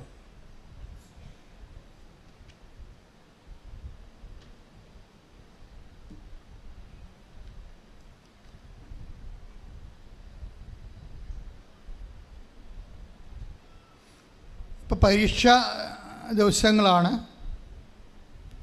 വരുന്നത്. മാർച്ച് 11-ാം തീയതി തൊട്ട് പരീക്ഷകളെല്ലാം തുടങ്ങുകയാണ്. 10ാം ക്ലാസ്സുകാർക്ക് അമ്മമാരുടെ കൂടെ വന്നാൽ അമ്മമാരുടെ കയ്യിൽ ഉടമ്പടി ഉണ്ടാകുമല്ലോ. അപ്പോൾ 10ാം ക്ലാസ്സുകാർക്ക് അമ്മമാരുടെ കൂടെ വന്നാൽ അച്ഛനെ കണ്ട് പ്രാർത്ഥിക്കാൻ പറ്റും. വരേണ്ടത് തിങ്കൾ ചൊവ്വ ബുധൻ, പിന്നെ വെള്ളി ശനി. ഹോൾ ടിക്കറ്റ് വേണം. പിന്നെ നിങ്ങൾ അമ്മ ഉടമ്പടി എടുത്തതിൻ്റെ അപ്പം അമ്മ കൂടെ ഉണ്ടാകണം, അതാണ് പ്രശ്നം.